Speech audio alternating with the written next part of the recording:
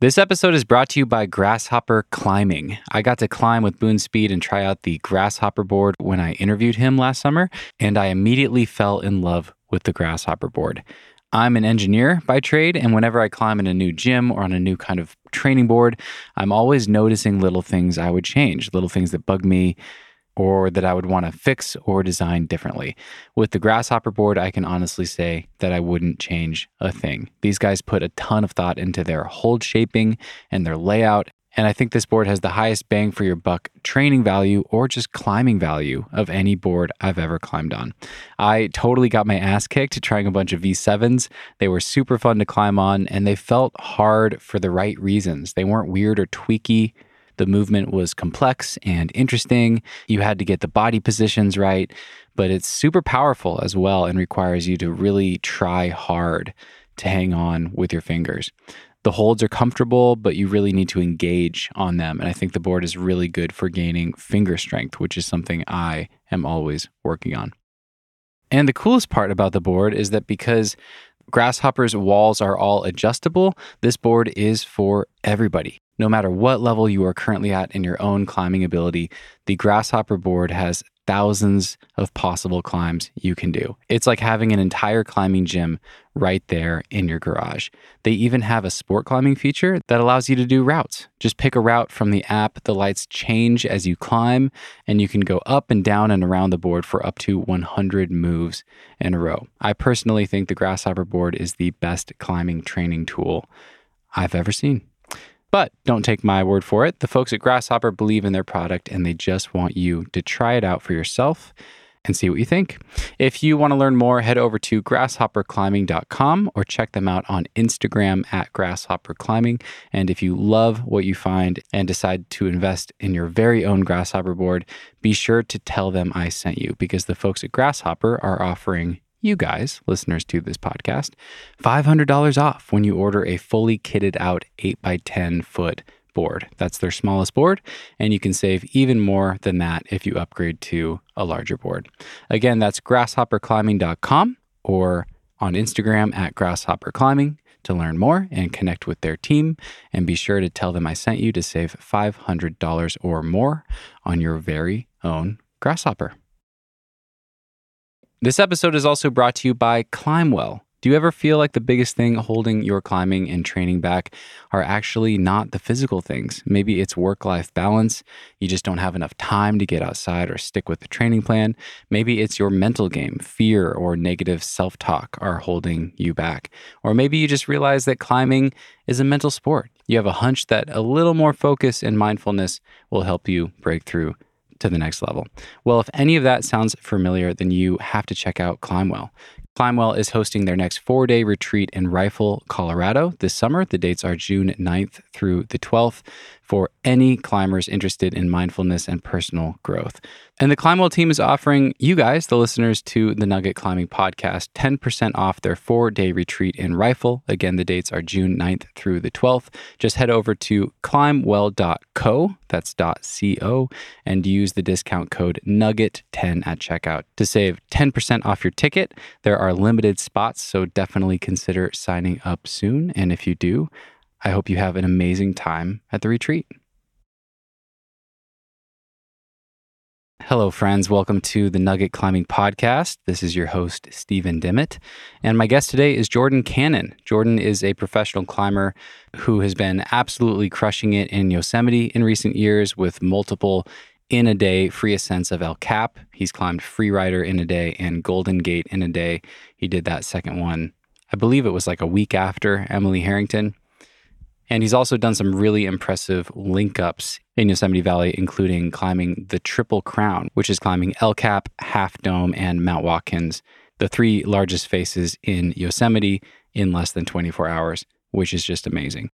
And one of the things that impresses me most about Jordan's story is that he started climbing at age 19. And I believe he's still in his 20s, so he's put together quite an impressive tick list in a relatively short period of time without starting as a gym kid and getting super strong at a young age. So I really enjoyed this conversation. I've been talking to Jordan about doing this for quite a long time, and we've barely missed each other living on the road at several climbing areas.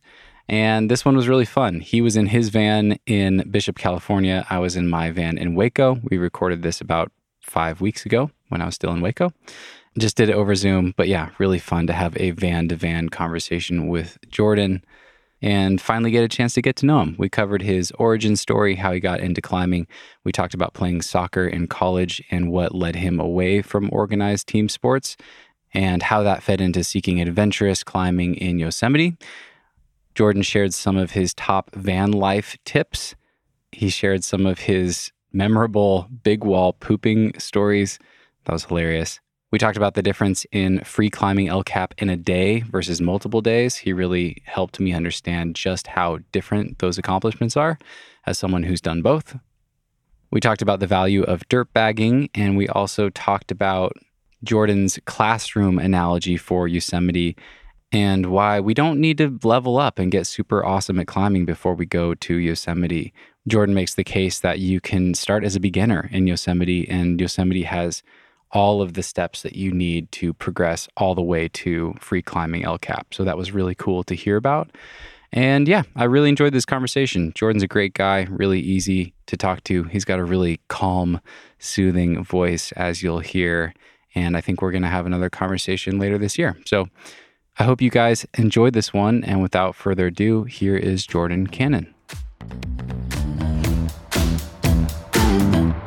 Cause no one can do it like we do it, like we do it, like we do it. Cause no one can do it like we do it, like we do it, like we do it. All right, I'm in like a pretty quiet neighborhood in the van in my friend's driveway, so shouldn't be too noisy or anything. Where are you in the world? I'm in Bishop right now, particularly in West Bishop, parked in a friend's driveway. Nice. Yeah. Have you ever been out there? Do you know the neighborhood I'm talking about? West Bishop? Yeah. It's kind of like near Manor Market as you're on your way to the Buttermilks or something. Okay. You know, so it's a little further outside of town. It's like a really nice little kind of secluded neighborhood, super quiet. A lot of the like folks have lived here for a really long time. Nice. Have houses out here.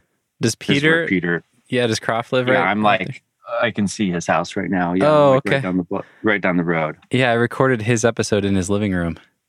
Oh, awesome. Okay. Yeah. I was wondering if that was in person. Yeah. So you know exactly what I'm talking about. We were gonna meet up. We met up at the Black Sheep and we were gonna do it in my van, and it was hot and noisy or something. I can't remember what the deal was, but he invited me back to his house and I was like scared. so intimidated. But he was so friendly and it was awesome. Yeah. I've known Peter for years and I still get intimidated going over to his house. Well, I'm ready to go. I'm recording. Do you want to just okay. roll right into this thing? You ready to go? Sure. Yeah, I was just gonna say that episode you did with Peter was like what?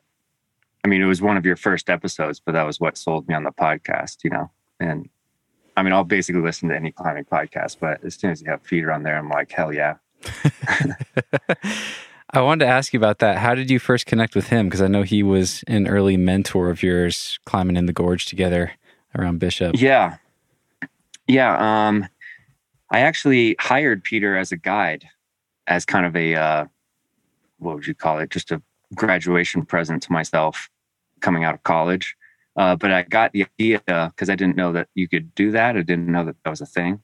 But I got the idea from Bob Gaines, who was, he's an old climber from the 70s, but he's a big guide in Joshua Tree now. And he was my like AMJ instructor as I was kind of going down the, becoming a guide track, getting my single pitch instructor certification and all that. And I love those courses with Bob because we would just hang out in Joshua Tree and I'd get to ask him about all these stories from the past and, ask him about photos that he had taken of Peter soloing and things like that. And I think I just probably bugged him enough that he was like, Jordan, you should really just like call Peter up and hire him to go climbing with you. And I was like, can you do that? And he's like, yeah, here's his number. And I was like, oh my God, mortified, But yeah, I sent him an email, super friendly guy. I think we met up in Bishop, maybe like around Christmas time or something, like winter break from during my senior year. And yeah, we had an awesome day climbing in the gorge. And then he really kind of sold me on the idea of moving up to Bishop after college and spending some time there. And we climbed on the Hulk that summer. And yeah, after he like fulfilled his guiding days that I paid him for, he's like, you know, you don't have to hire me to climb with you anymore. Like, we can just go climbing as friends. And I was that's like, great. Yeah, says a lot to his character, I think. Well, and to yours, you must have been a fun climbing partner for him, or else he wouldn't have offered. Yeah, I guess so. Sure. What did those days look like for you? Like, did you go into those days with a list of questions for Peter? Were you just eyes wide open, trying to soak up everything and just watch him and learn as much as you could? Yeah. Do you remember? Yeah, I think all of the above. You know, whenever you're around a climbing hero like that, whether it's just hanging out somewhere or actually climbing at the crag, you know, there's just a ton of questions that you want to ask about stories or things you've read or heard, or, you know, get their input on. And so, yeah, I tried to just take advantage of that. I probably annoyed the hell out of him to an extent, you know, but it's like, you can't, that's what you have to do when you're around somebody who's been, you know, around for so long and has so much wisdom and insight into the sport and things that you might want to do. And, yeah, but as well, he was actually the one that really turned me on to sport climbing. I don't know if you know anything about that, because I had basically, when I got into climbing, I was pretty like looking for something outside of, you know, more competitive or, you know, sporty vibe. I was looking for a more adventurous vibe, and that quickly turned me off to like training and bouldering and most gym climbing and sport climbing, and just kind of pursuing strictly crack climbing and traditional climbing, you know, who I saw him as like the king of. And so when he was like, "Oh, Jordan, you should really consider sport climbing. It's super fun and it'll teach you all these things, and you can apply that back to your trad climbing." And I think that's really what it took, you know, my like trad climbing hero, so to speak, kind of showing me the dark arts of sport climbing, I guess. Well, it's so often the case that these guys that seem like ultra specialists, like Peter, like Honnold, you know, they do it all. Like Honnold spends, I don't know, 80% of his time sport climbing or something. I know you've climbed with him a lot now too. Totally. But yeah, climbing's climbing at the end of the day. I want to, let's bookmark that, because I want to, at some point in this conversation, ask you about what your experience has been like diving deeper into sport climbing, and especially branching outside of the more vertical technical face climbing and technical stuff that you have a background in. And I know you've been spending time at Potosi. I'd love to hear how that's, what you're learning from that and gaining from that, and whether that's filtering back into your Yosemite goals and things along those lines. Yeah. But first things first, man, it's really good to have you here, Jordan. We've been talking about doing this for, I don't know, probably a year now. And it's, I was hoping to do it in person, you know, like we got so close so many times. I think there were maybe 4 or 5 times where I would show up to an area and you had just left, or we would overlap for a day, but not manage to connect. And we just kept having all these near misses. So I'm glad we're finally doing it, and can't do it in person, but you're in your van, I'm in my van, and it feels right. It's nice to finally connect with you and meet you, so totally. To speak. Yeah. Maybe one day we'll be able to do, you know, a follow-up in person down the road, but that is the crux with 2 nomadic climbers living in their cars. Yeah. We're all over the place all the time. It's hard to cross paths. But yeah, thanks for having me. I'm psyched we're making it happen, considering. Yeah, me too. Pleasure to have you here. And I have this amazing list of notes in front of me that all these like interesting things, you know, that span so many different topics. Who knows how much of it we'll get to today, but I really want to, because I don't know this about you, I want to go back to your origin story. And you just talked about, you know, being a kid and kind of seeking out the more adventurous side. And it sounds like you had tried maybe traditional sports, or you just were drawn to something other than kind of the mainstream. Where did that first come from? And I wondered if you could maybe kick things off with this note that I have in front of me of you teaching yourself how to sport climb in a tree when you were 7 years old, because that's an incredibly irregular way to discover and learn how to climb. And I'm sure there's a story there. It just is hilarious. So, yeah. Yeah. Yeah, I don't think I've shared that story or my like true origin story on a podcast before, and it doesn't come up very often. So I'm happy to dive in a little deep, but don't let me go too deep because we could spend a lot more time on that than people would probably find interesting. But yeah, I say when people ask where I'm from, I generally just say the East Coast because I lived in a lot of states all over the East Coast. But the region I identified most with and enjoyed living in the most was New England. I was born in Tennessee, but before my first birthday, I think we moved to New England, and we lived in Connecticut, Vermont, and Maine, and always in small towns with a lot of access to the woods and things. And so I remember, I was a pretty energetic little kid and always liked playing outside and climbing on things.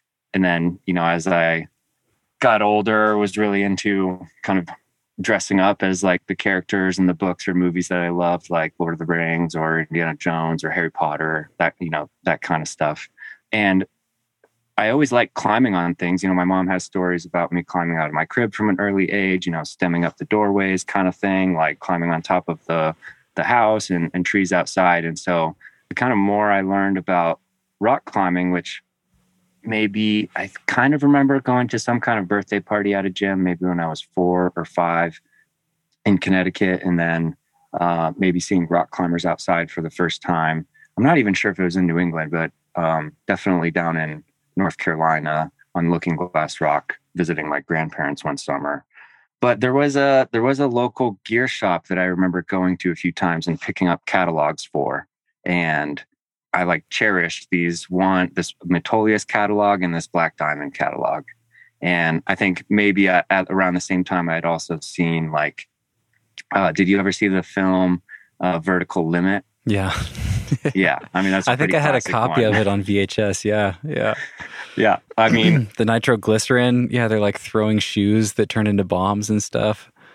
Yeah. Honestly, I was not interested at all in like the alpine mountaineering aspect of that. I just loved the opening scene, even though it like is totally ridiculous and tragic, like 3 people end up dying. But the fact that they're just rock climbing on this multi-pitch tower, like in the desert, and like placing cams and stuff, just totally like caught my attention. And so that, in addition, I can't remember the name of this other one, but I believe it was with Kristen Stewart. Maybe it's like Catch That Kid or something. It was some kind of like dumb spy movie, kind of like Spy Kids in a way. But she was like, the opening scene is her basically, it makes no sense from a climbing perspective, but essentially she's like free rope soloing this like water tower, and she's like clipping quick draws, and she's like, she's like essentially lead climbing, and she falls and like pulls all these draws because they like pull out of the wall, and she almost like hits the ground and stuff. But anyways, so that, and then at the end of the film, she's like breaking into some safe or a vault or something, and she's like cam jugging with like 8ers and 2 number 1 Camelots, like going up this track, and then it peters out and she's like, I have to go free solo or something ridiculous. My point being, like, those visuals from those 2 movies paired with the images that I saw in the Black Diamond and Metolius catalogs that I have, which looking back, this is the early 2000s. It was probably like Chris Sharma sport climbing and Tommy Caldwell big wall climbing on El Cap, and Steph Davis like crack climbing in Indian Creek, all paired with ads for cams and quick draws and portaledges and all that stuff. I kind of started to like gain this understanding, and I just had this image. I was like, man, I want to be a rock climber.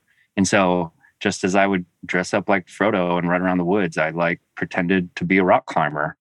And how I did that was like this one tree in my backyard in Maine that I really like to climb all the time. I tried to just like scavenge together a bunch of gear. Like I remember making a harness, a quote harness out of like duct tape and duffel bag straps. and then having like shoestring and like little carabiners from like Walmart or something, and basically just stringing them up the tree and then trailing some like cord that I found in the garage and like climbing the tree like I always would. But this time I was like clipping quick draws like, I saw in the photos and stuff. And Yeah, it sounds ridiculous, but I think it helped. The first time I did ever actually go to a climbing gym years later and was presented with like, I saw the quick draws dangling on the wall. I was like, I want to go lead climbing. And Hmm. they were like, well, you have to take a test to do that. And I was like, okay. And I just passed the test, having never like actually lead climbed before. Like first which I don't. day, like first day in a climbing gym. Yeah, which I That's don't think amazing. at the time they would ask you like what back clipping was or like Z clipping or any of those things. I definitely would not have known, but from a pure like climbing standpoint, I managed to pass. I remember being super gripped though, because I was like actually on lead for the first time and felt, the risk of falling or something. Right. And did you first So go ahead if you have more? Keep going. no, that was it. That's my long-winded kind of story. There is another element to that, more focused on traditional climbing, but we can get there. Okay. Well, I have this other note here that says you first told your mom that you wanted to be a rock climber at age 4. And I can't imagine you were growing up at 3 years old watching Vertical Limit. So do you remember, like, is that true? Like, what was the mental image of a rock climber in your 4-year-old brain? Because I had zero concept of that until, I don't know, I was almost 16 years old or something like that. Yeah, that's a good question. And I'm not sure if I have a good answer for you. My mom only recently shared that note with me like a year or two ago. As if she knew it all along, like, oh, I knew one day you were going to be a rock climber. But when she shared that with me, I got kind of annoyed because, as you probably know, I didn't officially get into rock climbing till I was 19, so a long time later.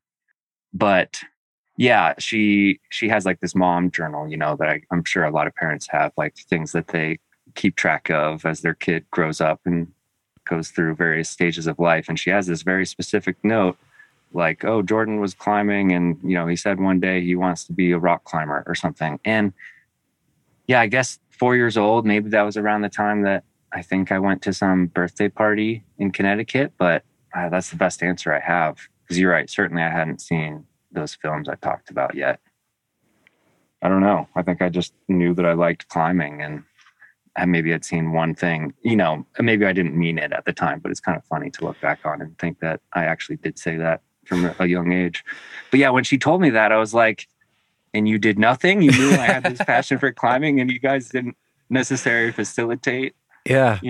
I could be climbing 515 by now.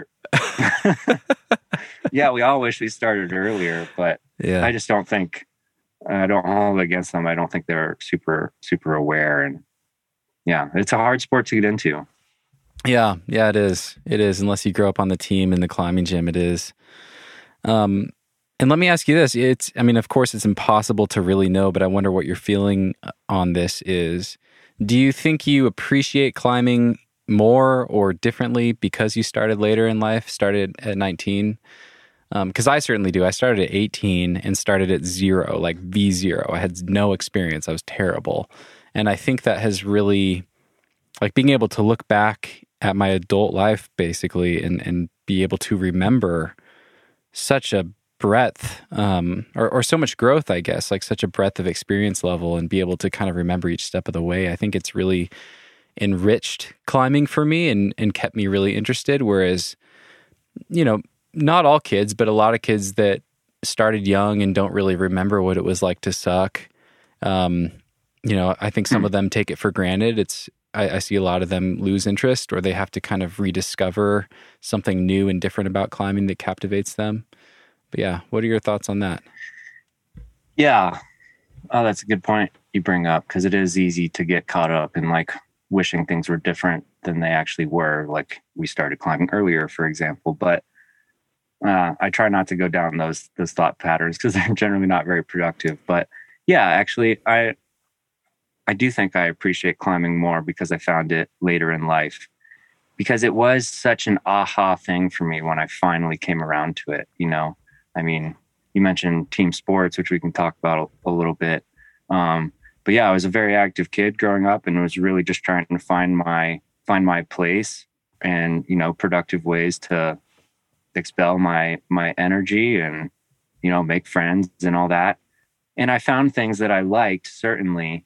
Soccer being the main one. I played soccer mostly my whole life and into college and things, but yeah, nothing really just gave me like the satisfaction or the confidence or the purpose or the meaning that climbing has given me now. And so I was really just kind of bumbling through life, not really like that excited about anything. But the one thing I was excited about was climbing, and it took forever to get there. But when I finally kind of dove into it, it was like, yes, now I see life as this positive thing. Whereas before I didn't really, it seems kind of depressing, but that was true. So maybe cliche to say, but yeah, climbing definitely like saved my life in a way, Oh, that's awesome. Yeah. So I appreciate it for that sense. Yeah, that's huge. And you mentioned earlier that you getting into climbing, you were really drawn to the adventure over the sport of it. What was it about that? What was it that does it just go back to being a kid and having those images in your mind? Perhaps maybe there was some influence there. I think it was more the fact that I was just kind of burned out on team sports. Okay. And the dynamic that, team sports cultivates within a group of people. I always liked sport because of, the discipline that it brought to my life that, a lot of climbers can relate to now, working on a project and, caring about your diet and your sleep and your training and, trying to like maximize all the things that you can in your life to perform or play well or win. And I always seem to bring a little bit more intensity to the activities I did than the other players on my team. And it really bothered me. Like, they were slowing you down? No, I don't want to say that, but they were kind of constant. I was constantly being let down by my teammates because in order to like really be your best self on a team, you have to look out for the other people around you. You have to play for the other people on your team, because if you're trying really hard, but all the people around you aren't trying really hard, like you're not going to be able to be your best, Sure. And then it gets more complicated with needing good coaches and good training and all that. And so I kind of just got burnt out on it. I felt like soccer was my thing and I really wanted to see how far I could take it. But I just felt at the end like held back by all these things that were outside of my control, and ultimately like dissatisfied with, knowing that I didn't reach my full potential. And so when I found climbing, it was like when I found rock climbing, like climbing outside, not climbing trees and stuff, it reconnected me with like, this kind of childlike thing that I always knew that I really enjoyed.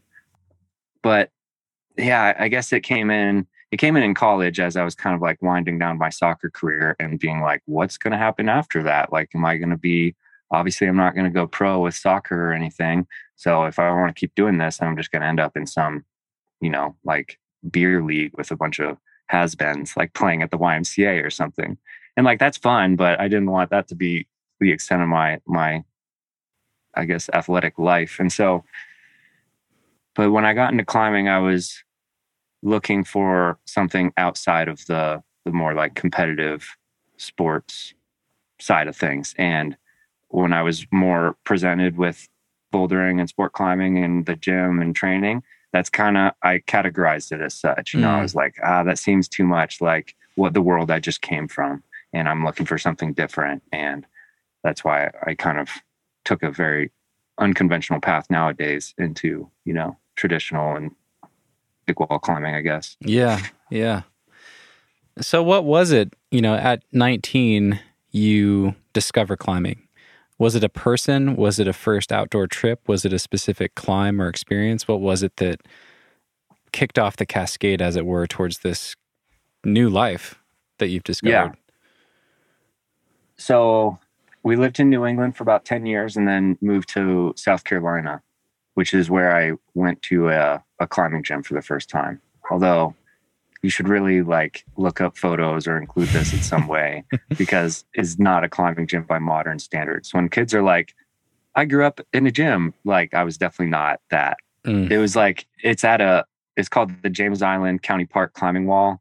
It's an outdoor wall. It's like this 50-foot wooden octagon in the middle of the woods at this park where it's not really necessarily made for climbers. It's made more for people coming to the park on the weekend with their families and like going to the splash zone or like riding bikes along the trail and going fishing and like canoeing in the lake and that kind of stuff. And like, oh, maybe checking out rock climbing or the ropes course. And so, it was open like a few days a week, only a few months a year.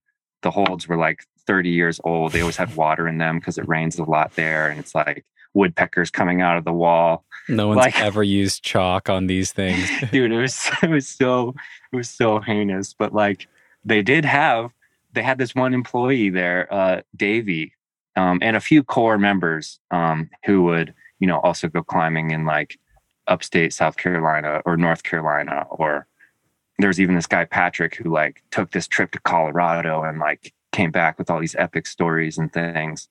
But yeah, it was really Davey, the one who kind of saw my enthusiasm and tried to share some, what he knew with me.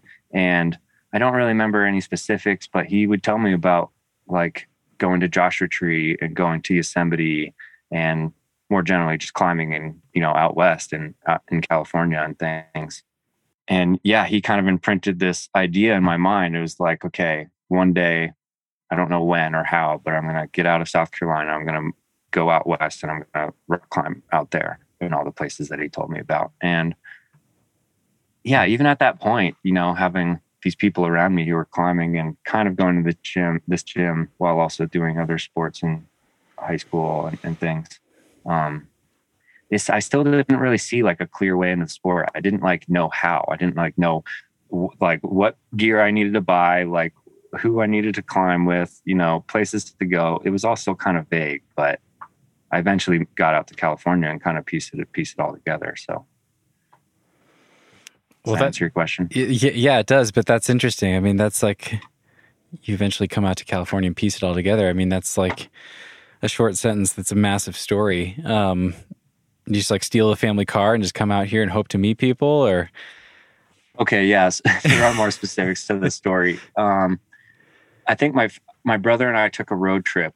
I think it was my right after graduating from high school.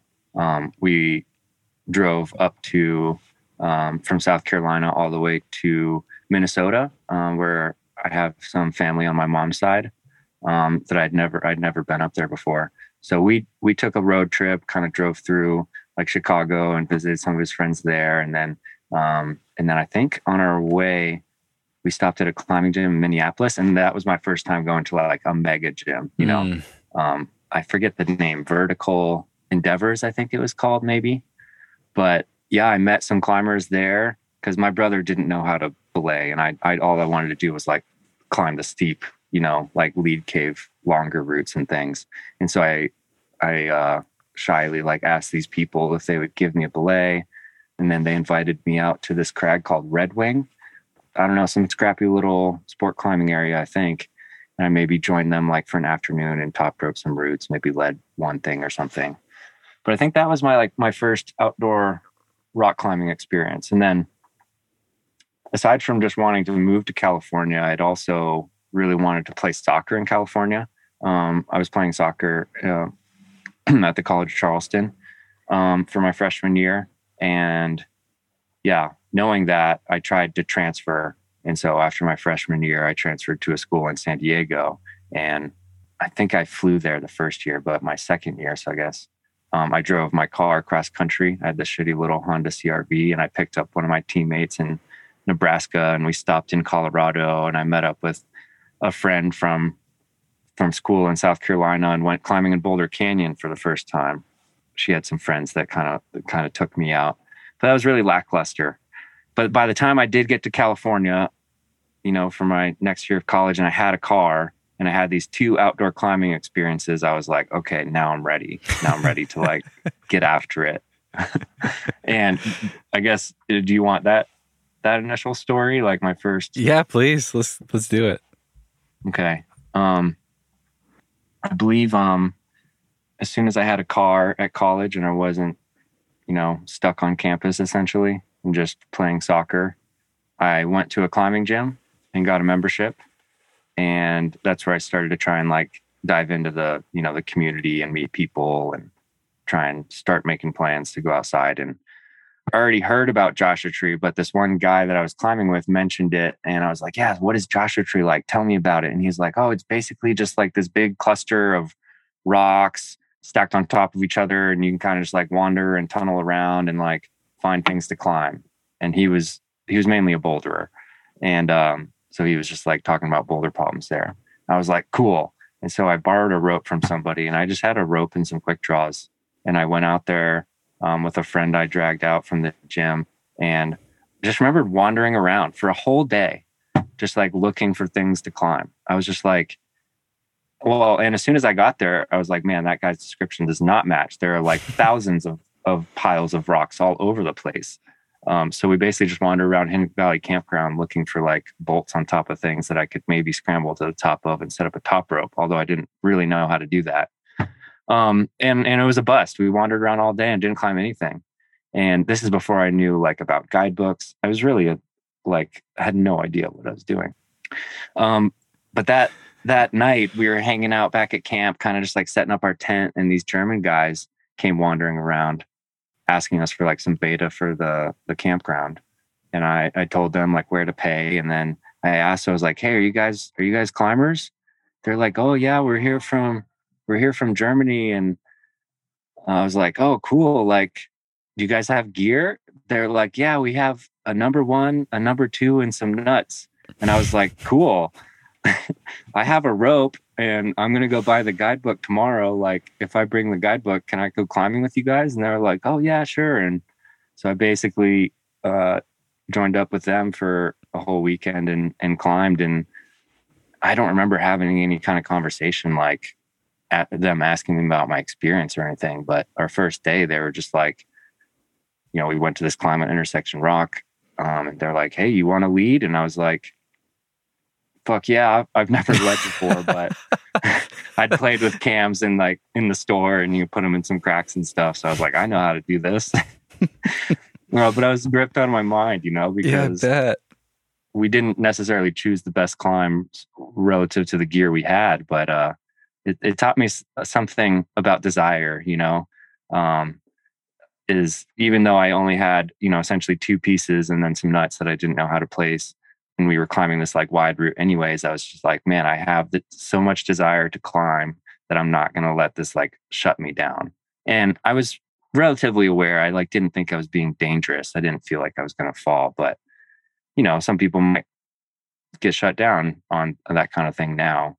And then even if with all the fancy gear in the world, at the end of the day, if you don't have the desire to actually go out there and do it, you're only going to get so far. So that's kind of what I learned that weekend. Well, also I remember getting to the top of there was this 2-pitch route on Intersection Rock called Back Crack. And I got to the top, and there was a 2-bolt anchor, thankfully, because I would not have known what to do otherwise. And I kind of just like clipped myself in, and, I'd known how to belay from below, top roping, but I had no idea how to belay from above. And thankfully I did it something well enough to not like be sketchy necessarily. But that enlightened me afterwards, like of all the things I didn't know. So as soon as I got home from that trip, I was like, Google how to belay from above, how to build an anchor, all that stuff, Yeah. So that kind of timestamps this thing. I was going to ask that because it's a unique thing to a few years later be the kid that's like, for my graduation, I'm going to treat myself and hire Peter Croft to guide me. So I was curious, like what, we had Google at the time. So what kinds of things were you absorbing and reading? Did you have a strong interest in climbing history right away? What were you exposing yourself to, I guess, to educate yourself and discover heroes like Peter Croft and others? Yeah, I think I have the climbing gym that I went to and ended up working at. They gave me an internship, that I had to get through school anyways. And then through that, I got a job and was able to work there and things. But it was that as partnered with this one guy, Dennis, who I hope he listens to this and hears this. But he was a client or member. I worked at the YMCA in the weight room as well. I had a few different jobs in college, and he had this, this badass friend that he knew from the military, who was a IFMGA guide and climbed in all over the world, and they would do things in Red Rocks and such. And he was the one that kind of lended me, my first rope and some cams and some quick draws and, my first rack essentially. But yeah, I think it was just really from working at the gym and reading all the magazines that they had on hand. It was the wall climbing gym in northern San Diego, and chatting with folks there, and then really just deep dives on the internet, looking up as many YouTube videos that would lead to like old climbing videos, to Real Rocks, to the whole Sender Films collection, to, how to climb 512, Eric Horst's book, to like, the Anderson brothers, to the Peter Crofts, like trad climbing Bible, all that stuff. I basically like considered that education more important than the education I was actually paying for in school. What were you? So it's kind of, go ahead. I was just going to ask, what were you studying in college? Was studying English, art, and exercise science. Oh, wow. That's quite a collection. Okay. Basically, what that should tell you is I had no idea what I wanted to do. Okay. I don't know about you, but I mean, we're all kind of like told to some extent, like, go to college, it's like one of the steps. What did you study exactly? I started out, same as you, I didn't know what I wanted to do. I started out taking a bunch of math classes because I had always been good at math, and I was studying music at the same time because I'd always been good at music, and I had never worked hard at it, and I wanted to provide myself with some external pressure and motivation to try to kind of like tap into more of my potential and explore my potential and see what that looked like with music. And I enjoyed that, but yeah, I mean, ultimately college for me, it was similar. It was kind of just like this expectation, you pick something, you make the most out of it, you do something that makes sense. And I realized that I had no interest in math. I was good at it, but it just like, there was nothing tangible about it. I had no idea conceptually what the hell we were doing or where in my life I would ever use this. So I pivoted to engineering and studied material science engineering. And I was becoming more and more interested in climbing along the way, starting at 18. And I also had a job at my college at Western Washington University as a route setter and things. And so I could kind of envision like a life in the outdoors, designing gear, manufacturing gear, something along those lines, and figured that if I just got this degree, I'd find my way there. Yeah. But yeah, it was kind of just like, I'm here. I don't really know what I want to do. I don't really have time to stop and explore and figure it out. So I'll just pick like the least bad thing and just roll with it. Yeah. That's cool. I asked that to see if you had, some sort of idea, like I'm getting this degree so I can hopefully get a job in this field or something. Because I was really envious of my classmates who, had a little bit more of an idea of the things they wanted to study, with the intention of getting some jobs. And whether they really knew that or just thought they knew that, they at least had some kind of something to give them direction. And really, when people, when I was kind of told like, yeah, go to college, I was like, okay, really the only reason I want to go to college is to play soccer, on a more competitive level.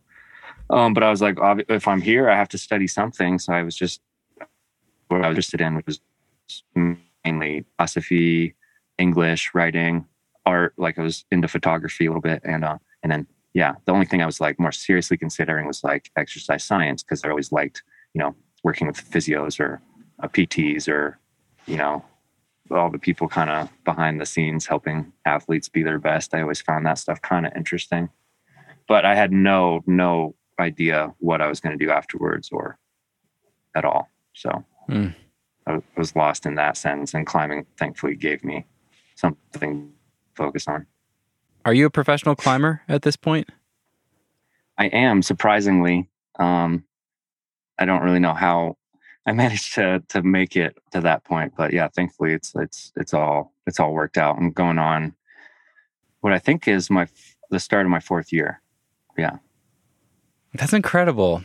That's really impressive and incredible to start at 19 and find a path that allows you to sustain a living doing this. And it seems like you have been really good at leveraging your passion and your interest in finding a really unique niche for yourself in climbing. And I'm curious to hear how that evolved. You know, have you just always done what was most interesting to you, or have you been strategic? Like, I think I can stand out if I dive headfirst into this specific facet of the sport and learn as much as I can, or some combination of those things. What did it look like to work your way towards some of these accomplishments in Yosemite that have really caught people's attention and caught the attention of brands and made your name kind of start to stand out? Yeah, I think there was no real plan behind it all. I was really just trying to make myself happy and follow the things that interested me the most. And you know, I moved into my van in college, and then after I saw the film Valley Uprising, that was really what sold me. Okay.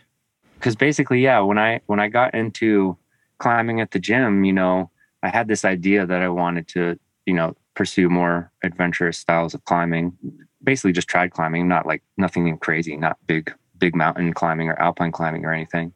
But yeah, like I said, I knew that bouldering and sport climbing, and, you know, people telling me you need to train at the gym. And I was like, why? I don't really feel like I need to for the things I want to do. I feel like I just need to go outside and climb a lot and get better.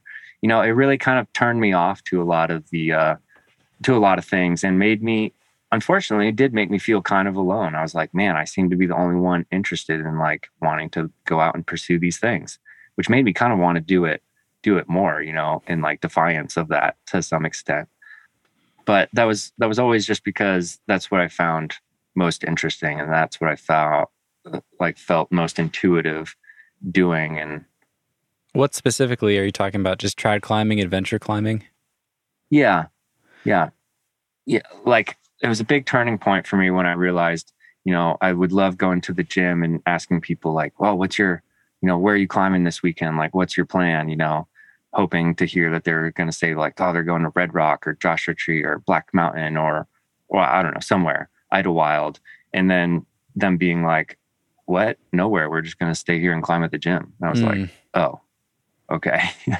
You know, that's when I knew I had to get out of San Diego. There's a pretty good climbing community there, and I certainly have a lot of friends there and learned a lot from a few key people. But it became clear to me early on. I was like, okay, as soon as I get out of college, I got to like get out of San Diego so I can dive deeper into you know, the real climbing world, I guess.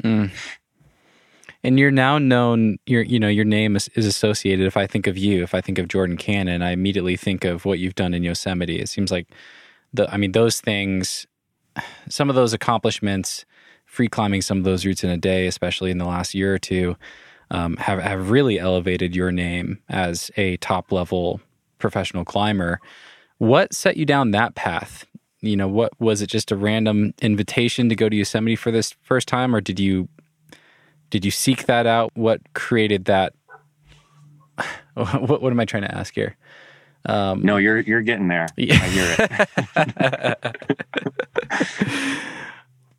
it. What drew me to Yosemite? Yeah, that's it. That's what I'm asking. Yeah. Yes, thank you. Yeah, as I kind of got embedded in the California climbing scene, you know, already having some idea of, you know, the significance of places like Joshua Tree and Yosemite that I had learned from Davey back in South Carolina, you know, I started to just learn more and more. And really, it was just a byproduct of where I was at the time, you know, living in San Diego, Joshua Tree and Idlewild being the closest places, learning about the history of the Stone Masters and, you know, the climbing generation before them that established a lot of the first routes in Idlewild, you know, and then went on to go climbing in Yosemite, and then the Stone Masters coming into Joshua Tree and, you know, bringing a more focus on free climbing that they then also brought back to Yosemite. I kind of that was the history that I really connected with the most and found the most interesting, rather than, you know, the latest sport climber doing whatever, or, or boulder problem or things like that just didn't really, competitions in the gym just never really caught my attention in the same way. And so I started to piece together all of these like puzzle pieces essentially of like the greater world of climbing and kind of how it all works and where it all kind of came from and how it developed, to being where we are now. And it was really, and of course, I was a huge fan of Alex Honnold and Tommy Caldwell. They were like the two main guys I was looking up to. But it was really, I think, seeing Valley Uprising for the first time, which seems kind of funny to like say this now, but that movie totally changed my life. That's awesome. And it was mainly because it presented climbing to me in this really interconnected way, with all of these players and these stories and, one generation to the next and how the sport has evolved and, standing on shoulders of the people before you and taking inspiration from things they've done and looking at climbing in a new creative way. I kind of saw the timeline of Yosemite climbing history or California climbing history laid out in a way that just like made it all click in my head. And it pieced together all these stories I had heard. And it made me realize up until that point, I knew that I liked climbing as an activity, but I didn't really know what it could be beyond that. And Valley Uprising presented me with like, no, this is a thing, that a culture and a community that you can be a part of and a history you can contribute and interact with and, players that you can look up to and learn from and all that. And so that's what sold me on it. And I think within a month of seeing that film, I like moved out of my apartment or the dorm and, started living in my car, and everybody was like, what is this guy doing with his life? But I was like, so set. I was like, at that point, my only goal really to this day, whatever else I accomplish in climbing, which I don't think is going to be much in the like bouldering or sport climbing world. My only goal starting from a young age or from that time in my life was I just wanted to be a Yosemite climber. And I think I've at least, if I fail at anything else in climbing, I at least feel confident in saying that I am a Yosemite climber to some extent. Yeah, absolutely. Absolutely. And it's interesting. I watched that film as well. I love that film. And I think what it does well is it really does capture some of the culture of climbing. And of course, the culture of climbing is a really broad thing now with gyms and competitions on one end of the spectrum and Yosemite, big wall climbing on the other end of the spectrum.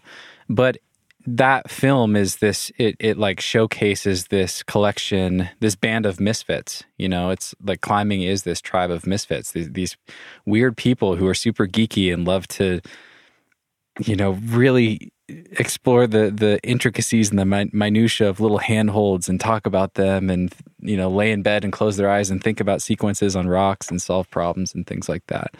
And hearing you talk about sports and kind of feeling like an outsider, I have to imagine that was a big part of it. Like, did you feel like this is somewhere where I might be able to feel included for the first time in my life? I don't want to put words in your mouth, but I just have to imagine that was part of it. No, you're spot on for sure. Because like I mentioned before, kind of getting into the climbing gym scene, that never like resonated with me. I did it because I wanted to climb and I wanted to improve. And, when you're going to school 5 days a week and working, you don't have that much time to climb, go on trips and go outside.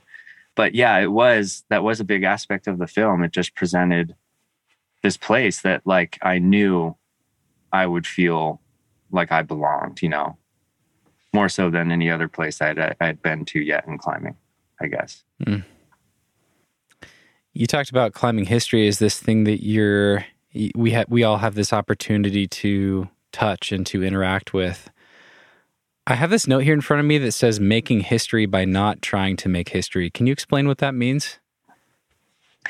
Yeah, that's something I've come to realize about a lot of the people and the stories that I look up to, is that a lot of these people who end up making history in the moment, that was never their driving focus necessarily. They were generally just doing things that they found the most interesting or that they were the most passionate about.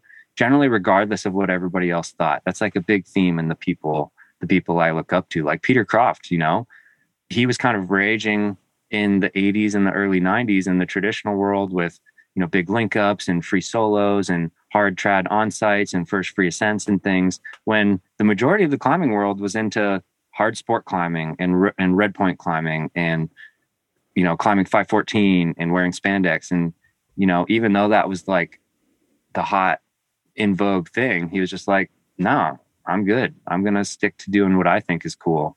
And, so that's always been like the driving force in my climbing, is trying to like stick to my guns regardless of what everybody else is doing around me, but also not shut myself off from opportunities that, could teach me a lot as well. But yeah, so I think for anybody who ends up climbing for long enough, you want to have an impact in some way on the community or the sport, whether that's, bringing something like you've done, like bringing a podcast that entertains and educates a lot of people, or somebody like doing a first free ascent on El Cap, or just, not a first free ascent, just a first ascent in general, like presenting like, here's a new climb for the climbing world that you guys can all, enjoy, and contributing to history in that way. And so, it's important to me at the end of the day to not feel like I've only climbed for myself my whole life. I'd like to feel like I have contributed in some way, and knowing that people who end up making history aren't necessarily trying to make history. It's like this weird indirect roundabout way that you end up doing it. It's like, well, just follow what you are most passionate about, and hopefully by the end, with the perspective of time looking back, you'll be like, oh yeah, I did contribute. Cool. Yeah. That's just one of the things I've learned from observing like history that other people have played a part in, I guess. Yeah, that's a cool idea. And yeah, you described that really well. And as you're talking, I couldn't help but think of Peter Croft. And, I just had an interview recently with Hans Florine, and just, he shared these stories. I think Peter Croft, and I believe it was Dave Schultz, that set the speed record on the nose like twice on accident. Each time they're trying to do some like big link up or something, and they just like happened to set the nose record. And it's just because they just wanted to climb a lot. They just wanted to see how much they could fit into a 24-hour day. And it's cool how that ends up being like a big part of that history, that people talk about. Yeah, I love that. I want to ask you, like, what has, if anything, to this point in your climbing, you're still really young. I'm sure you still have all of your greatest accomplishments ahead of you, but can you look back at your life of climbing so far and feel especially proud of any specific contributions? Do anything stand out that you feel like you've been able to add to the history books of climbing in Yosemite or elsewhere? Not really, to be honest. I don't feel like I've done anything super significant in terms of history, because boy, that's the hard thing in climbing nowadays. Climbing is so big and so diverse, and there's so many different avenues that you can take. And I'm personally overwhelmed by the amount of things I just want to repeat, things that other people have done, even like 20 years ago, that like, how can that still be significant or important necessarily, versus somebody, like Alex doing new speed records or new link ups or, new free climbs or free soloing El Cap. He's done so many firsts. I've done very few firsts. I've done a lot of repeats of things that I'm proud of, but, I feel like in order to one day hopefully contribute something unique and individual that I, maybe I'm the first to do, I just feel like there's so much to learn from climbing other people's routes and trying to do these other things that, were groundbreaking ascents at the time, to kind of like get you into that place where you feel ready. Mm-hmm, mm-hmm. Or deserving even, Or deserving. Yeah. I 100% resonate with that. I feel like I have more than a lifetime of stuff that I just want to try to repeat that other people have done. And these are just boulder problems in Leavenworth where I grew up, These are like really simple things. There's so many. It's overwhelming. In so many places. Yeah. I know that feeling. But I mean, I know that you and what you've accomplished, you already stand out as an inspiration to so many young, aspiring Yosemite trad climbers, which is just awesome. I want to hear, like, what was it like to show up in Yosemite for the first time, and what was it like to learn how to climb in Yosemite? That's a pretty broad question. I just want to open it up. Sure. So I believe after Valley Uprising, I maybe saw that in the fall. That's generally when like the Real Rock films come out, right? And I took the chance to go to Yosemite the very next opportunity I had, which would have been like Christmas break. And I remember essentially lying to my professors, like coming up with some BS excuse, being like, oh, I'm not gonna be able to make my exam because I have to like fly home early for this thing or something. And I went to a small school and had good rapport with all my professors, and they trusted me. So they were like, oh yeah, no problem. Like most of mine were written essays and stuff. So like, yeah, you can, just send us it in from the road. And so I like bailed out of school early and drove straight up to Yosemite in like the dead of winter. It's like early December. Nobody was there. It was super wet and snowy and just like awful climbing conditions. I wasn't even going to climb necessarily. I was just like, I need to see these walls and see Camp 4 and see the El Cap Meadow. I was like, I just need to be there and like soak it in. And yeah, that was my first trip to the valley. I don't recall climbing at all. I remember hiking a lot and just kind of like getting a feel for the place. And then, I believe I had to go home for Christmas back to the East Coast. But then that next spring is when I did like my first spring break, like climbing trip, and climbed a lot of the popular moderate classics essentially. But one thing that I learned very early on that I can test when people tell me now, I hear a lot of people now say, yeah, man, I really want to go to Yosemite, but I'm like waiting until I get better at trad climbing to go to Yosemite, or get better at big wall climbing or whatever, if they have aspirations to climb El Cap, for example. And I love pushing back against that because I guess it was obvious to me because of that first trip and where I was at in my climbing. But Yosemite has it all, it has every single step. Like you could take somebody climbing in Yosemite having never climbed before, and they could learn all the things that they need to one day climb El Cap, from single pitch routes at the base of El Cap or Arch Rock or the Cookie or Church Bowl, from moderate, like 4 to 5 pitch routes on Manure Pile Buttress or Middle Cathedral or the Spires, to big wall climbs on the Leaning Tower and Washington Column, and then free climbs like Astroman and the Rostrum. Like there is such a step-by-step process, from the easiest to the hardest, hardest big wall climb in the world, essentially, and a lot of the hardest aid climbs that you can learn from. And so as soon as I like realized that, I made a point to focus the majority of my climbing around just learning how to climb in Yosemite and climbing through all of the classic routes from 5.5 to 5.13, essentially. And that was a big realization for me, was that like, knowing that I one day wanted to climb El Cap, I could gain all the skills required just by climbing all these other awesomely classic and fun routes along the way that I think a lot of people forget about for some reason. Yeah. It annoys me, if I'm being honest. Is that your favorite? Is it your favorite style of climbing? It is. I definitely can't do it all year long. If I wanted to, I would just live in Yosemite and climb there year round, which you could do depending on the weather and if you're willing to change up the style. But I really like just having a big stint in the fall and the spring, and then climbing elsewhere. Because you can't climb big stuff year round. I mean, the fatigue runs deep, and it takes a lot of mental energy to psych up for a lot of the big things. And so nowadays I realize the importance of diversifying with some bouldering and some sport climbing and some traveling and some like not waking up at midnight or 3 a.m. or 5 whatever all the time.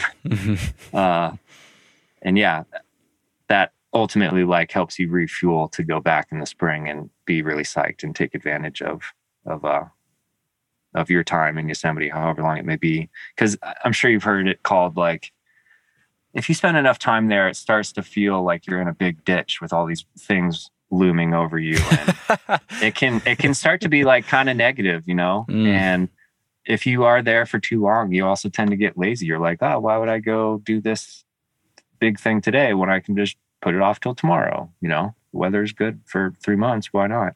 Sure. And so you can get caught in like what we call the vortex, where you kind of just end up like hanging out there for a long time and not actually climbing that much. And maybe eventually starting to like hate being in this like ditch. That's really interesting. And that's a good lead in, because I'd wanted to ask you to describe what your year looks like these days. And I'm curious because you do a lot of other climbing. You've done some hard sport climbing at this point. I believe you've climbed 514, and I saw some recent Instagram things of you in the Vegas area climbing at Potosi, which couldn't be more different from the vertical walls of El Cap, for instance. It's like dead horizontal limestone cave climbing. What does your year look like, and to what extent do you have like a grand design to do these other things throughout the year that boost you up to go back better prepared for a harder objective in Yosemite? Or is it important to you to turn that part of your brain off and just enjoy other things and switch it up, I guess? Like, are they connected? Is it part of this grand design, or is it totally other, just do other things, enjoy other parts of climbing and explore other parts of climbing? Yeah, I guess the structure, like where the structure for my climbing used to stem from, was from the jobs that I had. You know, in college, I worked 3 jobs my senior year to save up as much money as I could so that I could, you know, just climb full time after college, which really only lasted about 6 months. It wasn't that much money. And then after that, you know, like I said, I didn't have any like specific career path or anything that I was trying to follow. So I would basically just followed the dirtbag life kind of, and just work seasonal jobs. You know, doing all sorts of things. I don't really need to get into it, but which basically meant I knew that for the things I cared about the most, which was Yosemite climbing, it's best in the fall and in the spring. And so I would basically set up my climbing year to be off in the fall and the spring, so I could go to Yosemite or climb in Tuolumne or the High Sierra. And then I would work during the winter and the summer. And I would try to position myself in a place like Bishop for the winter, so I could, you know, boulder and climb at the gorge, or Tahoe for the summer, so I could climb at Donner Summit, for example. And what kind of jobs? What kind of jobs did you find? Well, given that I'm in Bishop at my friend Diane's house, I did a lot of like, I guess, landscaping or like contracting work for her. I mean, Peter and Corrine paid me to do some like painting and some lawn mowing and some like building. I worked at the Bishop, the Creekside Inn as a laundry attendant, like providing clean laundry for the housekeepers. I worked at June Mountain as a lifty. What else? Yeah, that's all just kind of in Bishop. I have a lot of friends to thank for giving me work when they probably didn't need to, just to fuel my climbing addiction. They all knew I was poor as hell. But my most legit job that I ever had was working at the Patagonia Distribution Center in Reno. Okay. And that's the only stint that I ever lived in an apartment for a little bit of time, because I've basically been living in my car full time for the past 7 years. And, you know, that wears on you after a while. It's hard to like find a comfortable spring or winter and summer scene, given it's just so hot or so cold. But yeah, I worked at the Patagonia Distribution Center, which was like working in the warehouse, seasonal contracts. You know, my boss was a climber. He understood my like desire. Like I was basically just working there so that I could take off in the spring and go to Yosemite and then come back. And yeah. Does that answer your question? Yeah, it does. I'll ask another question, and then I would love to hear, now that you're a professional climber, how you structure your year now, having more freedom. Yeah. But I want to ask you about your the evolution of your car living? Because I know you live in a van now, and it's a beautifully built out, very comfortable looking van, similar to my own, which I'm very Similar to yours, yeah. grateful for. Yeah, but it sounds like that's relatively new. So what were you living in for those first few years?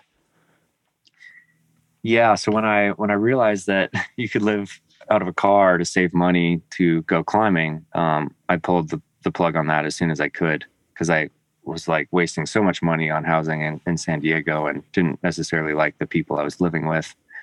And so I started doing it early in college. I lived out of my Honda CRV, I think, for maybe 6 months. And then as I saved up money to buy a van, I bought a Ford Econoline, like E250, fully copying Alex Honnold. I was just like following his example, except mine was like totally beat down and not very nice. And I didn't have that much money to build it out. But that was like a huge step for me. And that kept me comfy for the rest of my college years and into like my first like 1 or 2 dirtbagging years, kind of living on the east side and such. But I eventually broke down to a point that it didn't make sense to fix it, and ended up living in a cave in Yosemite for a little while, and not really having a car.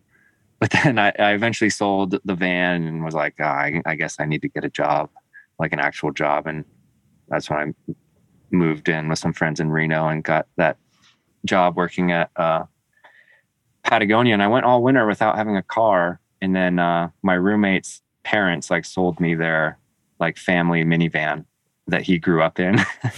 And that was my home for like the next four years. Wow. As soon as, I would live in that seasonally. And then that was what I lived in my first few years as a pro climber, and ultimately, thankfully, gotten to the point now where I'm able to, buy a van and be more comfortable like you are, which like, it's so comfy now. It's like hard to imagine going back to anything else. There's no downsizing. There really isn't. I mean, if you live in a house and you have kids and then they graduate, whatever, you can downsize your house. But if you go from a Honda, right. What did you say what the first car was? The CRV. A Honda. If you go from a Honda CRV to a minivan to a van you can actually stand up in, I don't think there's any going back down that list. No, I mean, like downgrading to a tent. I just like, I can't imagine it. We're both spoiled, I think, at this point. I do take a lot of comfort in the fact that like if all shit ever hit the fan, I could go back to like the simplest of my dirtbagging days, and I could live out of a cave in Yosemite at the very worst and be happy enough to an extent. You know what I mean? Yeah. I could rebuild from there, but I probably wouldn't be that happy about it. Yeah. But that's great.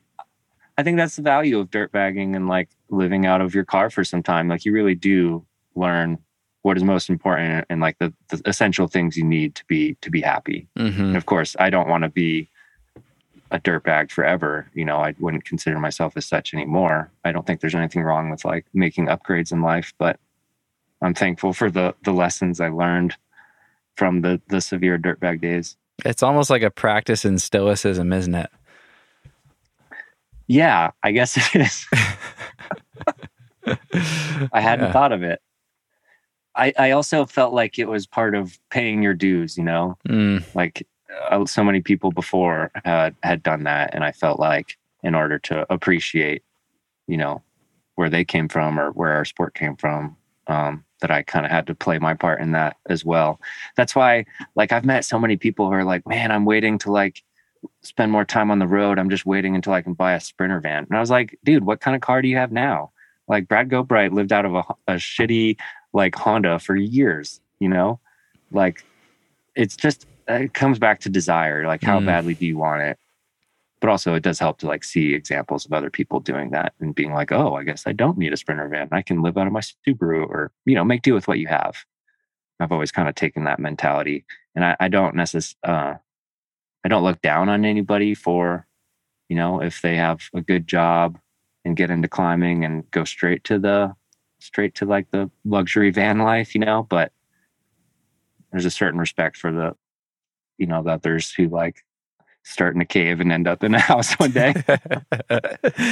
Yeah, there is. And for people listening, it's amazing what putting a Thule or like a rocket box on top of your shitty little car can do as far as making it more comfortable to live out of. I lived in a Subaru Outback for not a very long time, but for 6 months full time, and just had like a Thule on top, and that made it totally comfortable. That made it totally doable. And I had crash pads too. Like that's another interesting thing is the crash pads can kind of be cruxy, but now there's so many like roof bags, and you can put them on the back on a hitch, or there's ways to make it happen for sure. Yeah, definitely. You just got to think outside the box sometimes. Having said all that, now that you do live in a beautiful, comfortable van, what are some things that this is like van life tips, what are some things that you use every day or that you're so glad that you have that you can't imagine not having in your van? Yeah, I had a feeling you were maybe going to ask for some van life tip. And so I came prepared. I think this is going to be one that hasn't been shared, but it's pee bottle. It's pee bottle beta. What's your beta? I think it mainly just applies to guys. I'm not sure if I have any beta for the women, but like, have you ever just walked into or seen somebody hanging out at their van and they just have their clear, like yellow foamy piss jug just like sitting out in the open? Yes, disgusting. You're like, dude, that's gnarly. Like you can't be doing that. My friend Tom Chapin taught me this, but it's just to have a laundry detergent bottle. That's a good particularly one that isn't see-through. Yeah. That would defeat the purpose, but it's got a nice handle. It generally smells good. People, if they see it, they just think it's laundry detergent. They don't think it's pee. But then you can clean it out and put a little bit of laundry detergent back in there, swish it around, and then it just makes it not smell like piss all the time. So that's brilliant. I do a similar thing, but I have always used an orange juice bottle, like a white opaque orange juice bottle. And the citrus kind of helps cut the smell. But I think that might be the upgrade for me. Laundry detergent might even be the next Do you have step. one of the big Tropicana ones that like actually has a handle? Or is it one of the big like, okay, totally. I think that's key. It's like you want to have a handle. You don't want to like accidentally drop your pee jug when you're using it. Never drop the pee jug. That is like rule number one of van lifing. Yeah, that would just be, I've never done it, knock on wood. That would just be a disaster. What is the the most awkward place you have had to dump your pee bottle in an emergency? Oof. I mean, I'm pretty shameless when it comes to that. I just try to do it quick so people have enough time to consider what it is I'm actually dumping out. But I mean, I've dumped it out like in gas stations and things. This is going to make me sound gross. I think most people that have a good answer to that. I mean, I'm on your same page. I've definitely done like grocery store parking lots, friends' driveways, although I won't say which friends and which driveways. Yeah. But yeah, sometimes ideally in some kind of dirt or grass, right? Not on pavement. I won't do that. Yeah, in a bush. Yeah. Sometimes even just bring it straight into like a bathroom and just dump it down the toilet. That's like the real pro move. That's wow. I don't think I've ever actually dumped my pee bottle into a toilet. Yeah. It seems like a weird thing to do, right? I think I learned that from Mark actually as like a courtesy if you do have the like option. That's great. Yeah, it's really smart. Yeah. So simple. You put the pee in the toilet where it belongs. What else as far as van life tips? Anything else come to mind? Okay, 2 quick ones, and then I want to bring it around to number 2. Now that we've talked about pee, but this really only applies to like the ProMasters and the Sprinter vans that have like. What are you raised... in? What is your van? I'm in a ProMaster, same as you. Okay, great. But you know how in ProMasters and Sprinters and maybe Transits they all have like raised cabs. Yeah. Like there's like that 6-inch riser that puts it above the floor. So if you have a swivel chair that rotates back into like your living room, your feet just end up dangling. You know what I'm saying? And so I have a little like foldable stool. Dude, I have that exact stool. Are you kidding me? Look at this. Oh, nice. Look at this. Hell yeah. Beta. Do you see mine? It's got the little white dots on top. Yep. honestly, that little thing, like if I have a guest and I'm like, here, sit in like the captain's chair, and then I slide the stool under them, they're like, ooh, okay. Yeah. You know, like Yes. simply just not having to like dangle your legs is so nice. So that's like a nice little comfort tip for hanging out in the front seat. That stool is useful for other reasons too. I'll do like some of my stretches with it, like if I'm doing Jefferson curls or something, it's nice to be able to stand on something. Yeah. Occasionally I'll put it outside. Yeah. As like a step into the van or something. I guess the only other one that this is more for people who are perhaps considering building out a van and like features to include. I think it's really nice to have like a specific trash can like area. Yeah. Just like your pee bottle, you don't want to have like some trash bag hanging off like the head of your driver's, seat, like dangling down in the back and looking all gross and smelly. Mm-hmm. Like I made sure to design, like I basically just have a pull out trash can, just like you would have in like a normal kitchen. That's great. Which seems like a lot of space to sacrifice, but it's really nice to have a designated spot for that. Yeah, I guess this isn't necessarily beta, but I asked my friend this the other day. People ask all the time, like, oh, do you have a bathroom in there? And generally they mean like, do you have a toilet, right? Do you have a toilet in your van? No. Yeah. Because most of the time you just have public restrooms or friends' houses, or you go dig a hole in the desert or whatever. Totally. I have an emergency bucket, like a 2-gallon bucket that I can line with a trash bag, worst case scenario. Yeah, which I have had. Or like a wag bag, right? Yeah, I have definitely had to do that, but yeah, I don't do it often. Maybe because of my big wall climbing experience, I'm like more comfortable using wag bags than most people, but I always have a stash of wag bags in the van in case. Oh, that's brilliant. Like, yeah, like you just said, worst case scenario, if you like really have to like do business inside your van. So when people ask me like, oh, do you have a toilet? I'm like, no, but I got some wag bags just in case. And they're like, ugh, like, where do you use that? And I'm like, just on the living room floor, like right in the center of the van. Where else do you think? And they're like, that's gross. And I'm like, how is that any different from like pulling out some toilet that you also poop into in the same space? That you I then just don't have see it as any difference. Yeah, that you then have to store. Like I don't. That's what I can't get. Yeah, and then clean out. And right? then clean out like, every time you use it.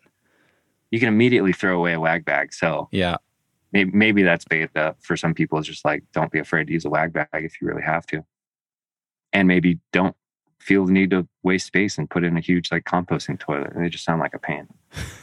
So I think that's all the van life bit I have. So I don't know if you know this about me. I have this is my great reveal. I've said this before. I think I told Hans this on our podcast, but I have never been to Yosemite. I have zero big wall experience. I've done some, 6 to 8 pitch alpine routes and the enchantments and things like that.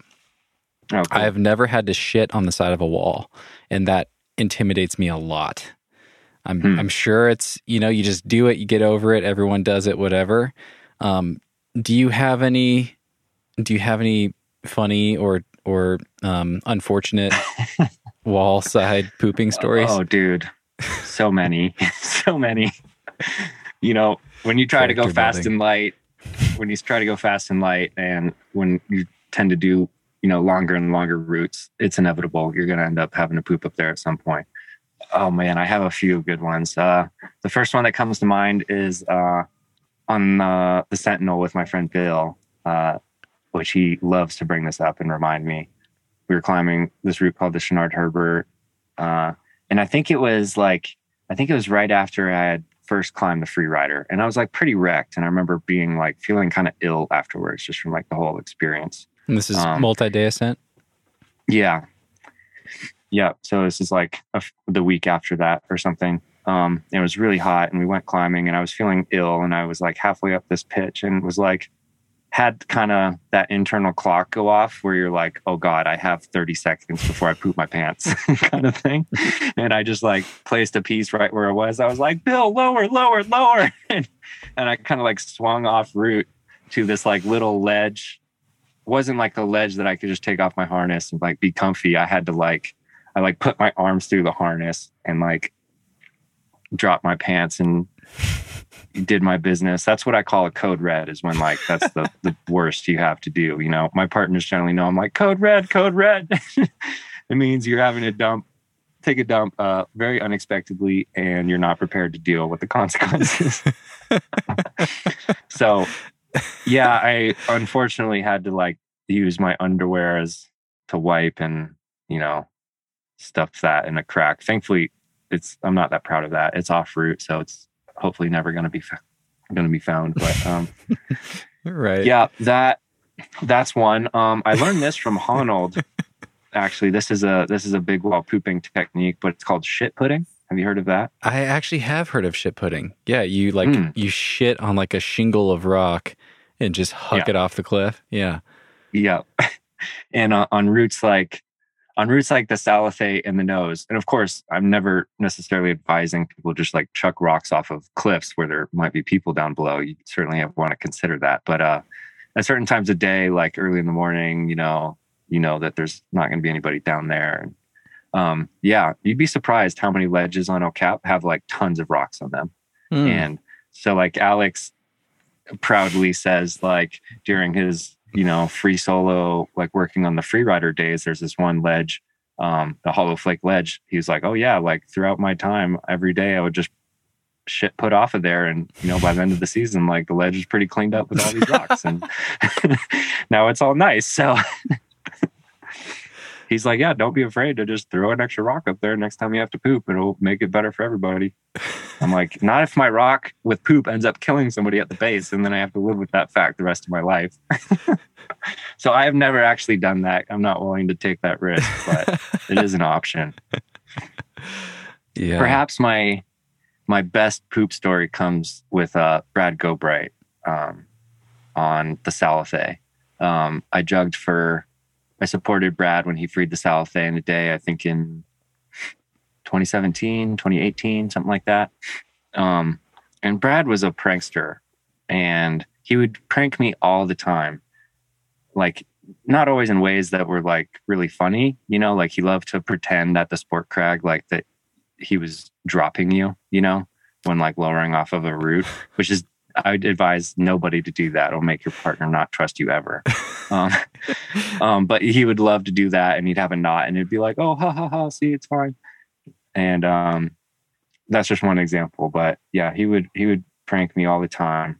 And the only time I ever got him back was when we were jugging, or when I was supporting him on the Salafay. We were about halfway up out of the alcove on El Cap Spire.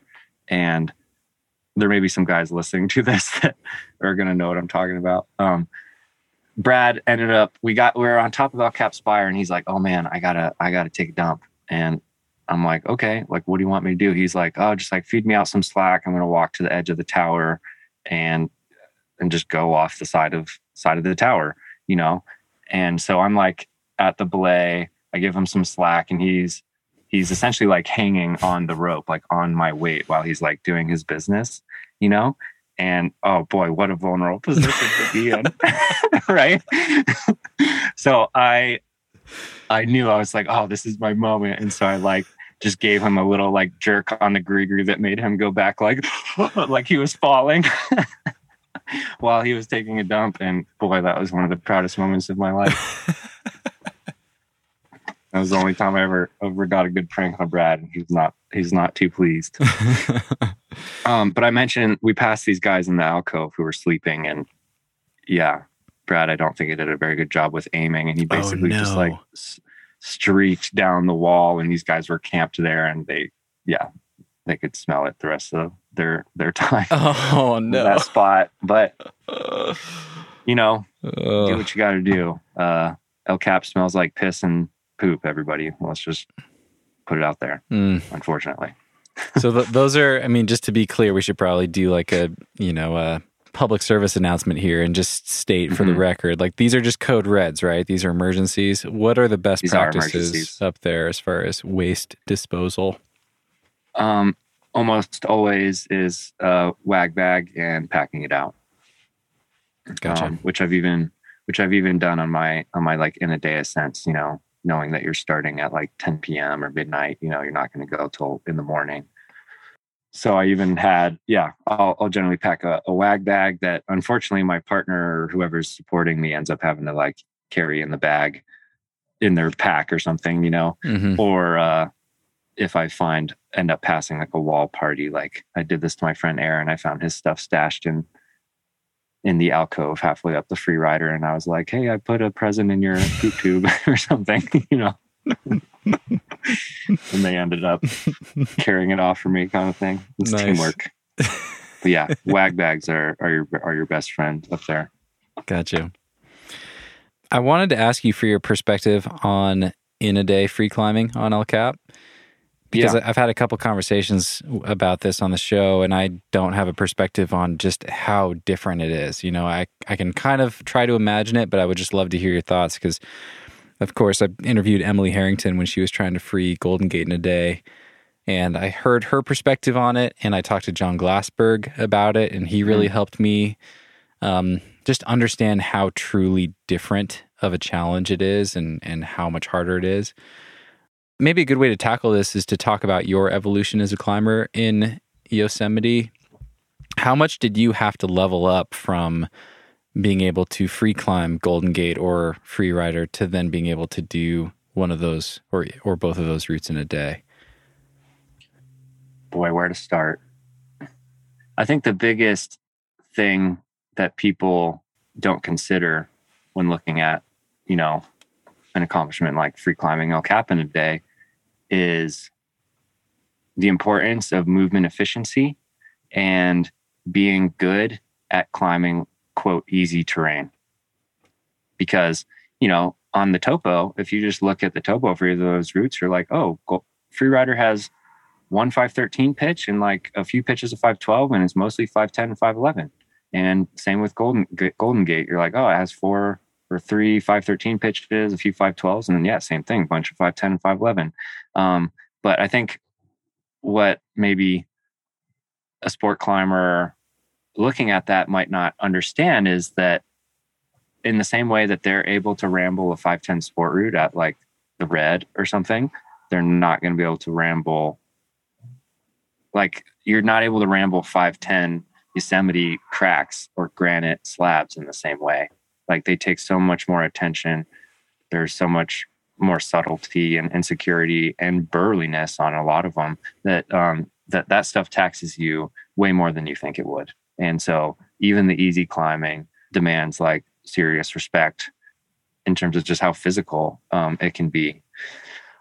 So yeah, I don't think that is to be underestimated. Is you have to be able to climb, quote, easy terrain, but very efficiently and very quickly.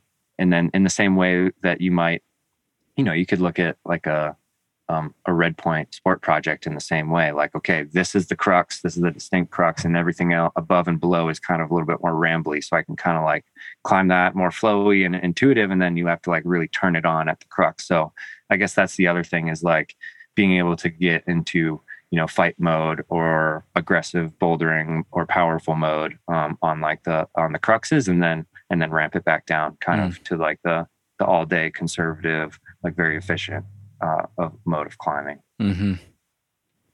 Those are the first things that come to mind.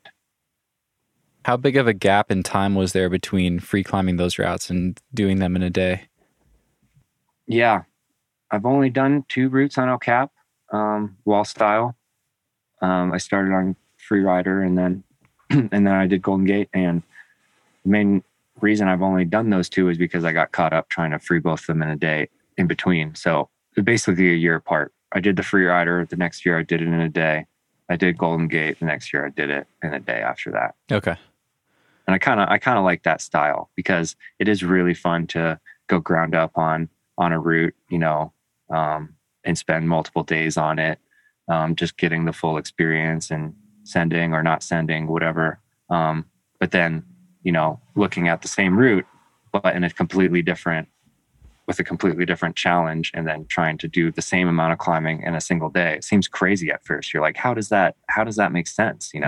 How does a route that took me 6 days to do it the first time, how can I conceivably imagine doing that in under 24 hours? But that's kind of the nature of big wall climbing, is like, as soon as you as soon as you bring a portaledge and extra water and food and, your time adds up. Like as soon as you start bringing all the extra stuff, you're just like, oh, all of a sudden your ascent could have gone from like 18 hours to 3 days. You know what I mean? Mm-hmm. Yeah. Because this is the systems that you use to climb these walls totally changes when you bring all that extra gear.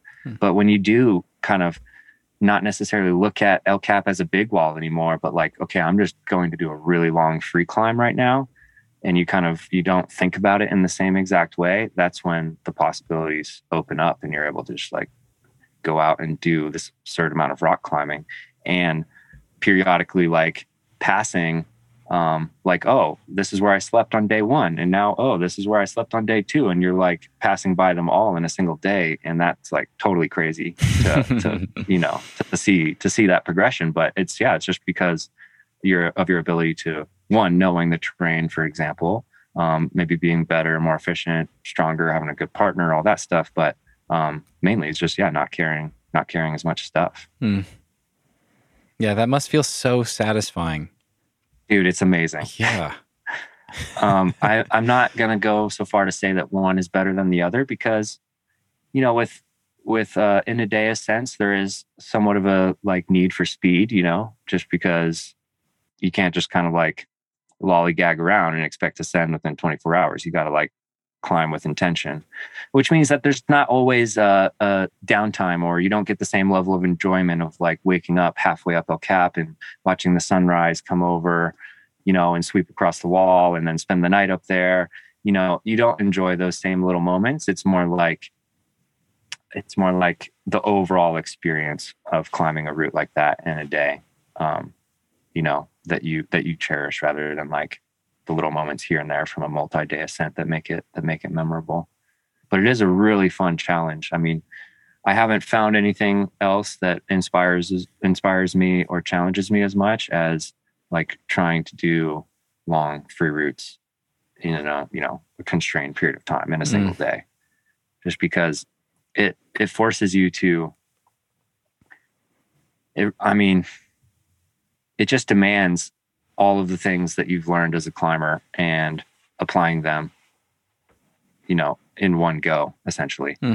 Like all the things I've learned from big wall climbing and speed climbing and multi-pitch and crack climbing and slab and face and bouldering. It just compiles it all into this one challenge that evolves throughout the day from one style to another, from one hard pitch to an easy pitch, from, climbing in the morning to the heat of the sun to the end of the day and the night again.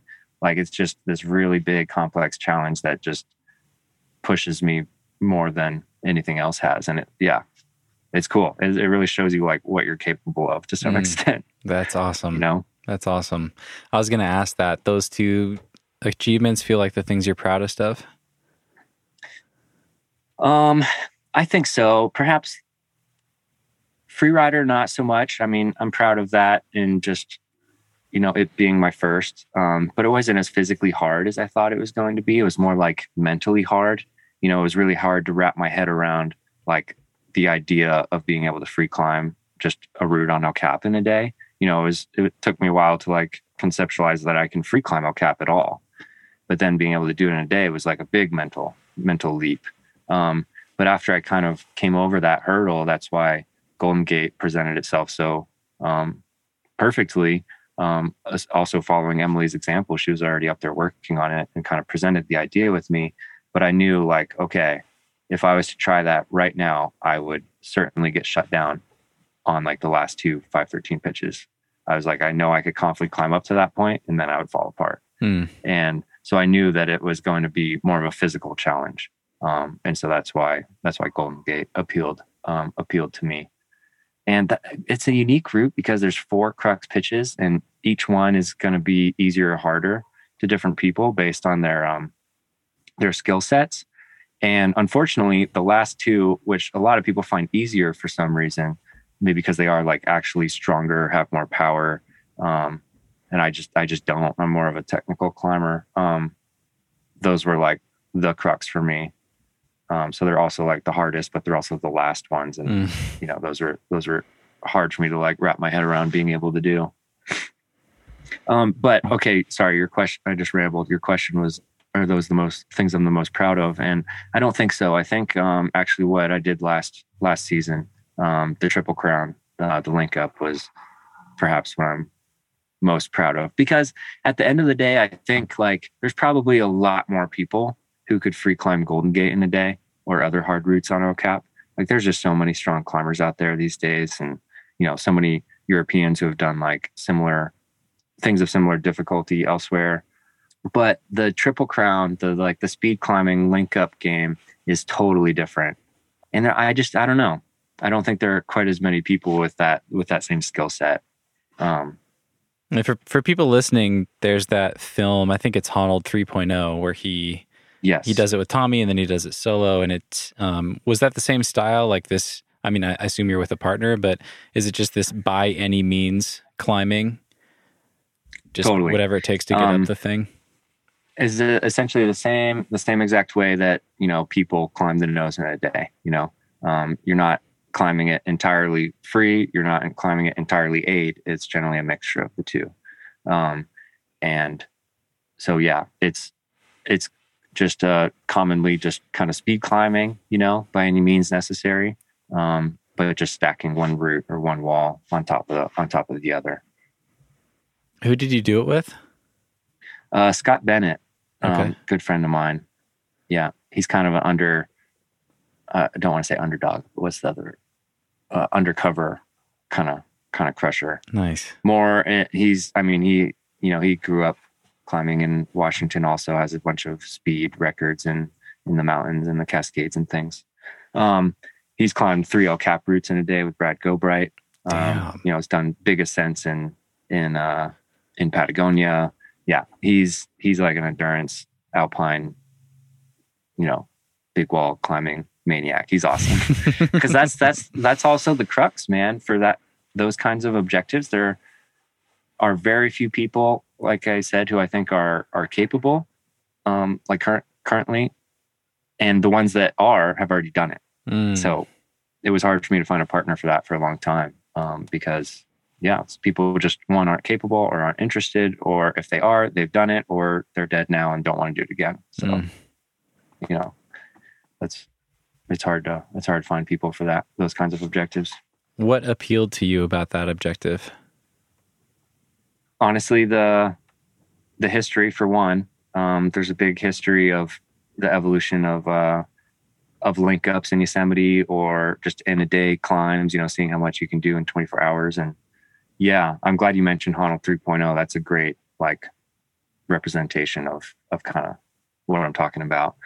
But also just the absurd idea of climbing the 3 biggest walls in Yosemite in a day and just doing that much insane, that absurd amount of awesome climbing, and also just getting to experience 3 different walls in 3 very different parts of the valley. It's pretty rad idea, but it definitely stemmed from climbing the nose in a day, for my first time, but also in history, when the Stone Masters climbed that for the first time in the 70s, to Peter Croft and John Backer climbing the nose and Half Dome in a day in the 80s. And then, and that becoming the famous double, the first time 2 grade 6 walls had ever been climbed in a day, and El Cap and Half Dome being the most famous big walls ever.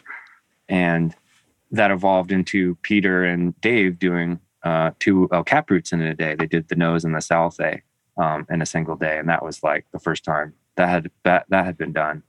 And then it wasn't until, the early 2000s that Dean Potter and Timmy O'Neill kind of took it a step further and added Mount Watkins, which is lesser known, but still equally proud and big as the other 2, to kind of add one more big wall onto the mix.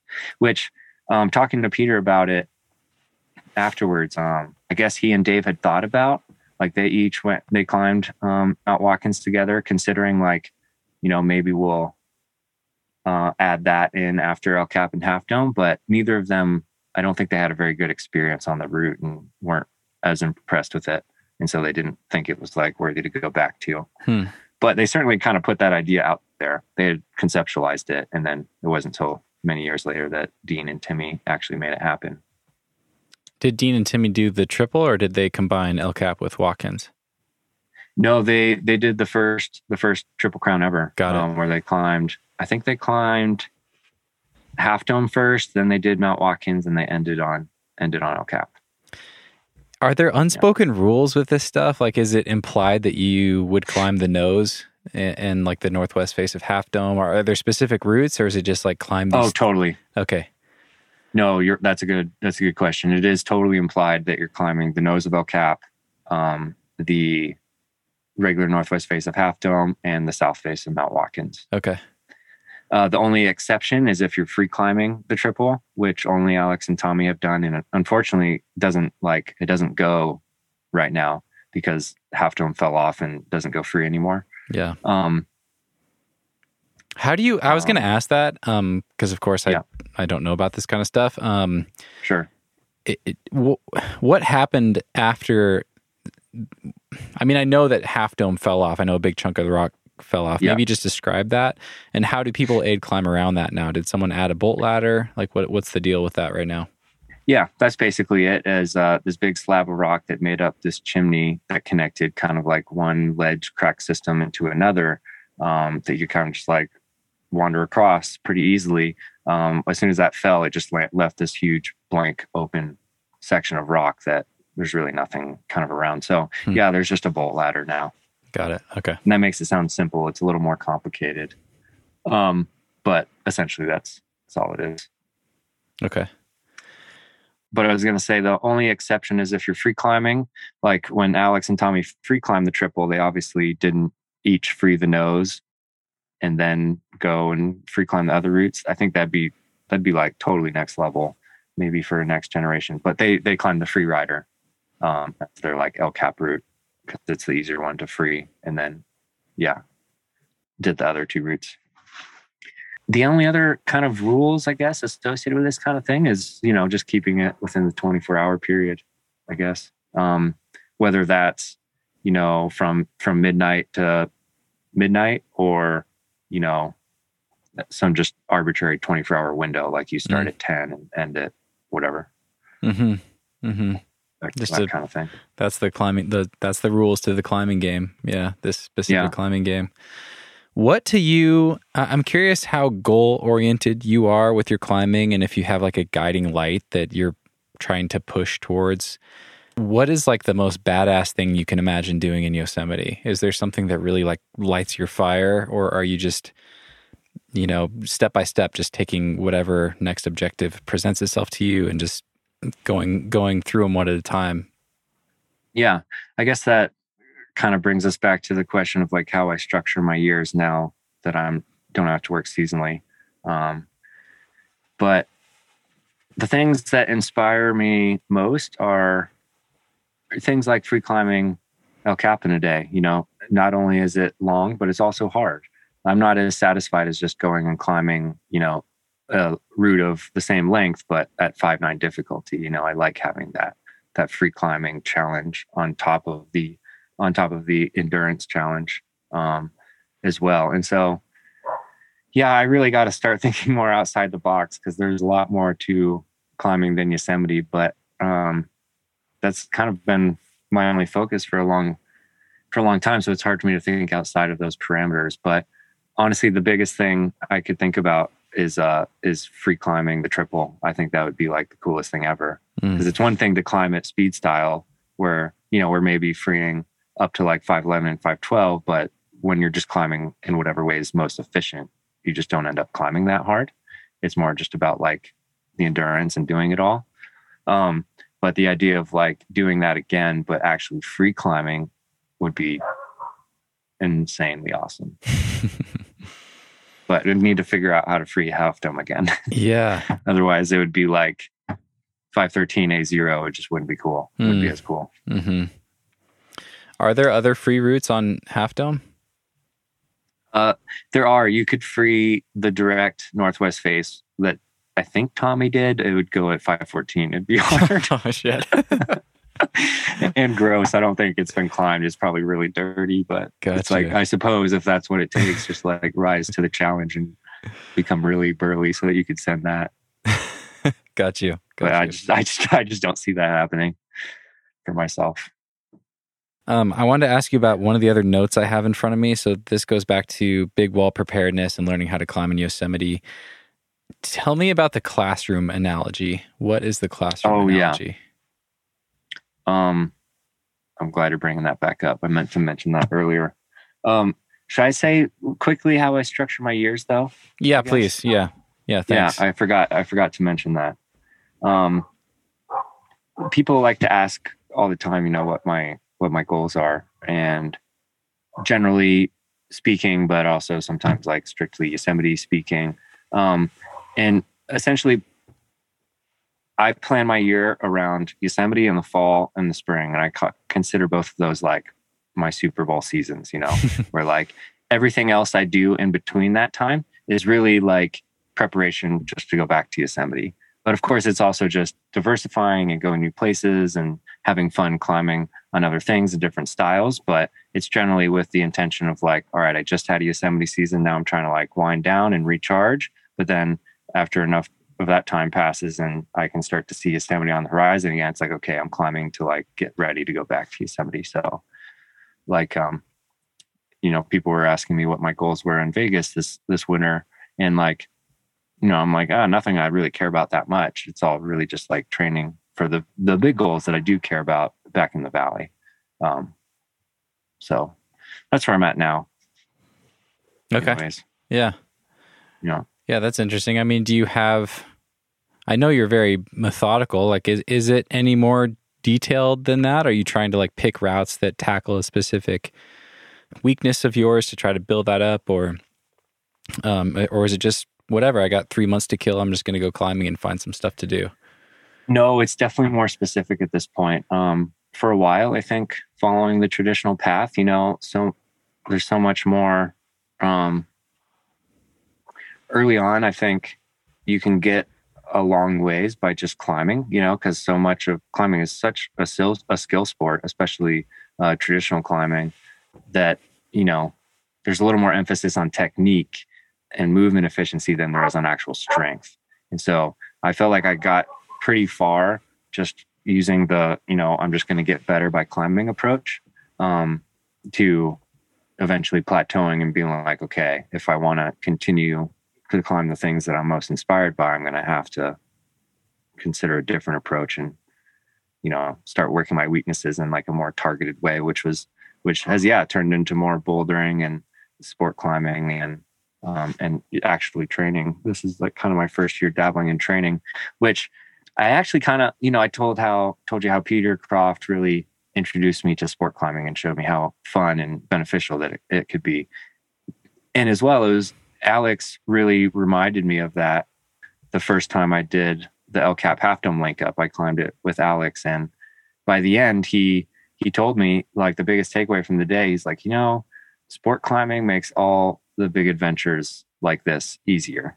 And it took me a few years to appreciate that. It was really after, essentially sport climbing for like an entire year before, doing Golden Gate and seeing like, okay, like that worked.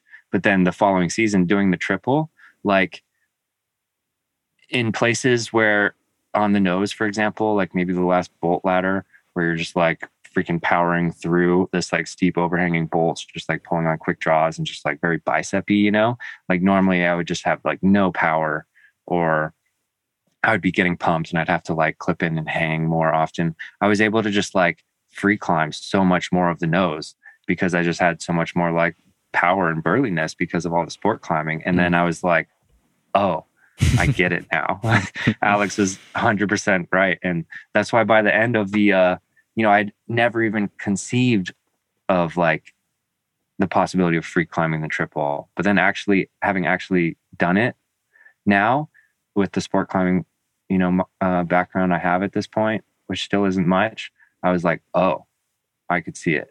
Like it wouldn't be that much harder, I don't think. Wow. That's cool. So now people ask, I think people assume when they're like, oh, so how do you train for these big endurance goals? And I'm like, they think that I'm going to, that I go out and just climb 30 pitches or something or do a bunch of mileage. And I'm like, no, I really just sport climb and climb power, because I think of the one endurance just comes fairly naturally to me. But I think it's also just because of the like huge base that I built early on, strictly just climbing and not doing any of the training stuff. Yeah. Yeah, that makes sense. Yeah. I could pretty confidently just go to Yosemite essentially at any point and like climb the nose and have it not be that big of a thing. Mm-hmm. Yeah, you've got that base. Yeah. Yeah. But I do not have the bouldering and the power, so I really have to hammer in on that, and it's freaking hard. Yeah. Yeah. How much do you like it now? Like, do you have any goals within those facets of climbing for their own sake at this point? Yeah. I really aspire to be well-rounded, like you mentioned Tommy, or I think you mentioned Alex, and Tommy's another good example. Josh Wharton, even. I really enjoyed your conversation with him. People who have the thing that they're good at, but they're certainly not slouches in any other area. Because I really do like the diversity and think it does bring a lot of value, but it's also just very fun. And so, yeah, I don't think I'm going to, like the only reason I'm in the position I am now is because of Yosemite kind of climbing. It's not because I'm like a world-class boulder or sport climber. I'm like super freaking average in that respect, but I go out there and try my best. And so I do have goals in that, 514 was a goal. I kind of hit it technically by the guidebook, but I don't necessarily feel like I hit it for myself yet. So that's still a goal. Climbing at Potosi, I've climbed a lot of 513s at this point, but haven't really done any like straight up roof climbs. I've done like steeper climbs, but there's this classic 13A there that I'm sure you would love. Anybody would like it, I'm sure. But that was like a big goal. I was like, well, I've climbed from slab and 513 slab, and now I want to like do the most horizontal thing I can find. And that was a goal I was happy to take this winter. But bouldering is still haven't hit V10. I'll like basic number goals kind of that aren't super interesting, but milestones. But yeah, I generally have like an idea of routes attached. Like I'd love to do Thriller in Yosemite as my first V10. That would be amazing. That would be sick. That's awesome. A classic historic one, Yeah. Well, man, I maybe you'll do it this spring, but I'm going to say this on the podcast. Maybe it'll commit me, but I had a conversation with Tom Herbert the other day. Tom Herbert. Oh, I meant to bring that up. Yeah. Oh, really? I talked to him last night. Yeah. He told me about it. Yeah. Yeah. And for people listening, there's Tom Herbert in the UK who I've had on the podcast. This is the other Tom Herbert in Yosemite, who's done a lot of climbing in Yosemite in the Sierras. But yeah, he basically, I guess, invited me out, just encouraged me to come out and made it sound really appealing to come out to the valley. And I've been thinking about it for a long time. And I'm very strongly considering a bouldering trip to the valley, October, November, and then of course like mixing in some of the longer experiences while I'm there. But yeah, we should try Thriller in the fall. Dude, you totally should. I mean, the Yosemite bouldering is amazing. It can be really finicky and weird, but knowing that you've climbed a lot in Leavenworth, I imagine it's probably not that similar or not that different. So yeah, I mean, I advise anybody who's maybe even if they're not interested in big wall climbing, that a bouldering trip there could be just as awesome and memorable. So yeah, I'd be psyched to go boulder. But dude, I'm so glad you mentioned Tom. He's such a good like steward of Yosemite, and the fact that he invited you out to, for your first experience. Sounds too good to pass up, I think. Yeah.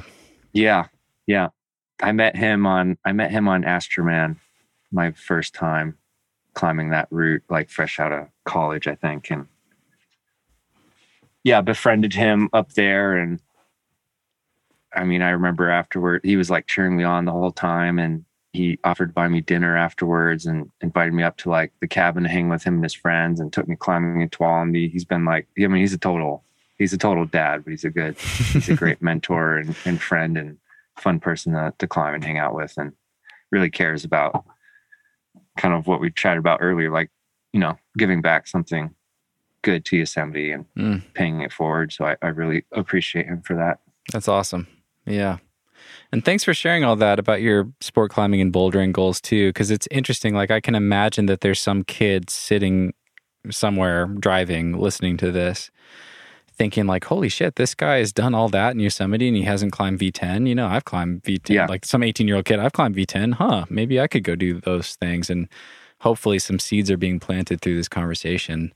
And you've put the time in clearly, but it's just to your earlier point, like you know, you don't have to just sit in the gym and level up or do all these other trad climbs before you're ready. You can just go to Yosemite and start building the experience. Yeah. If I was to, I think that's the advice I would give to any aspiring like big wall or traditional climber is to, you know, the strength is going to be important to some extent, but it's not necessarily as valuable as the skill and the mileage early on. And so, whereas I kind of fully went down just the traditional path, I think my advice would be like somewhere in between, you know, don't overemphasize the training too much, don't overemphasize just the mileage, try and strike a balance in between and come out the other end a more well-rounded climber. But like, whereas at the time I wasn't into training, you know, and when people told me like, oh, Jordan, you should go train, I was just like, no, I don't want to. So if that's not something you want to do, like just go out and do what you're most interested in and what you're most passionate about. And you'll probably come around like I have, where, you know, I wasn't really into the sport aspects of climbing early on. I like totally am now. I'm like, you know, now that it's like my career, I love going full athlete mode and being really like dialed on all the training and things. But I needed a significant break from it for a while and get my adventure fix. As far as thinking of yourself as an athlete, what are some things that have become important to you that are peripheral to rock climbing? You know, whether that's certain elements of your training or lifestyle, diet, other things. What are a few of the key things that feel most important to be consistent with for you? Yeah. I've gotten a lot more intentional about my diet and my sleep, which, you know, when you're living in a shitty car or in a cave and don't have much money, it's like, those are kind of the first things to go out the door, right? Is like comfort of your living or sleeping arrangement, and then the quality of the food that you're putting in. But that's kind of been like the funny thing about the dirtbag Yosemite culture, is that it oftentimes, like, a lot of the most badass ascents are coming from, you know, totally under-fueled and like poorly rested dirtbag individuals. Yeah, dudes were eating cat food and stuff. Like, just crazy. Totally. Cat food and saltines. You're like, man, imagine what you could do with like a more modern, like, sport, like athletic approach, you know, which I had total insight into playing soccer, you know, having like a nutritionist and a PT and a strength and conditioning coach, and like this whole team of people basically supporting you to be your best self. And it's kind of an interesting thing in climbing, unless you're like on a competition team or something like that. We're all really just like self-coached individuals, and we have to do all this stuff ourselves. And that was a big goal of mine this last year, is to kind of lay that foundation for myself as more, you know, knowing that I wanted to take more of like an athletic approach and see what I could do. Is, you know, I hired Katie Lambert as like a nice nutritionist of sorts that I work with throughout the year to get meal plans for the different kinds of climbing I'm doing, or hiring my friend Simon Moore from Bishop, whom you might know. He lives in Ireland now, but he's my like, you know, coach, like training coach, I guess. To buying the van and having a home that I can sleep more comfortably in and cook good food in and all that stuff. So those have been like the biggest changes for me. Oh, and then even like that I've been in Vegas is working, like I hired Alex as a like PT massage therapist, Pat, like once a week to kind of like get some body work done. You know, all the little things that make a big difference when you're trying to climb full time and like demanding. I've heard you mention on the podcast a lot, but like, it's the one weird thing about climbing is we're all just like trying to send all the time. Yeah. And I certainly know from playing other sports that structure doesn't necessarily work. And so trying to like know what phase I'm in of the year, like send mode versus training mode versus rest mode. And that's been the biggest crux climbing full time, is like, waning back from like the desire to just like climb and push it all the time, and realizing that that's not ultimately sustainable for success or happiness. You have to like get a little bit more comfortable going in and out of different cycles throughout the year. Yeah. Yeah, I am endlessly like fascinated with how difficult it is to get that balance right. I still screw that up all the time. I've made the mistakes Dude. over and over, and like learned the hard lessons from getting injuries or burning out or plateauing or whatever. Yeah. And I still struggle with it all the time. And like, even I'm in Waco right now. I'm just wrapping up my trip, and my first month was really productive. My second month, I hardly did anything. And I can look at my calendar because I've been tracking this, thankfully, and just see that like I'm just, keeping track of my days with like a plus or a minus, and then color coding them. So like good days are green, bad days are red. Bad days meaning like I just didn't feel great, didn't perform well. And like, after the one month mark, like my performance just took a nosedive, and I've had a bunch of red days. And I look at what I've been doing, and I'm like, I've been like trying V10s for 3 or 4 hours almost every climbing day. Like, I know I can't sustain that. I know that I've screwed that up before. Like, how am I still learning this lesson? But when you're living in the place that you want to be climbing, and you've finally achieved this dream of like, I get to do this, I get to climb all the time. Totally. Yeah, I don't know. You need to start a podcast, I guess, to keep you busy on your rest days. That's what you need to do.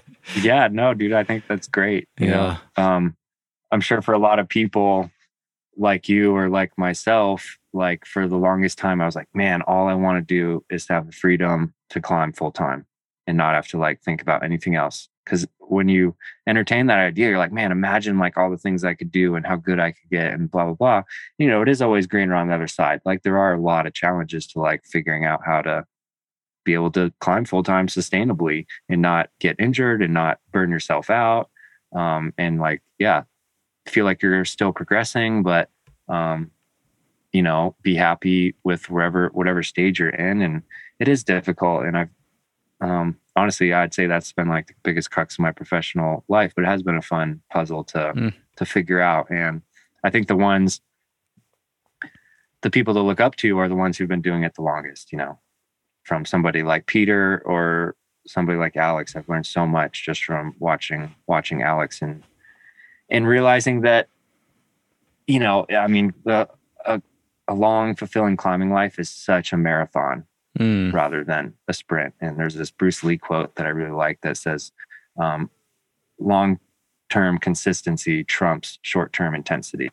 And so I try to just focus on like, just putting in, just like clocking in, putting in the work and just doing things consistently, whether, you feel good in the moment or not, but knowing that like long-term, it'll most likely pay off.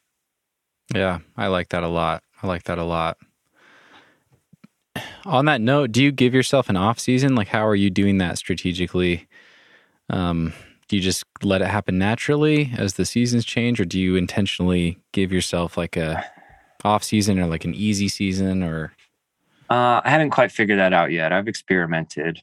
Last year I took more rest days or maybe it's the year before that. I experimented with taking more rest days, which ultimately ended up being probably too much rest. And now I'm but there was a time where I like didn't hardly rest at all, like Peter Croft style, which when you're just climbing 5, 10, and 11 cracks all the time, you can kind of do it. But when you start like performance bouldering and sport climbing, like your body needs rest, So I'm trying to find that balance between the two. I've experimented. I took 8 weeks off when I built my van because I was pretty like burned out after going hard all year to do Golden Gate. And then I tried to end the year in the VRG trying to climb horse latitudes, which was a bad idea. I like dug myself a pretty deep hole of fatigue and burnout. And so, and chatting with my coach, he's like, yeah, if you train smart throughout the year, like you shouldn't get to the point where you feel like I'm so tired that I need to take a month off of climbing to recover.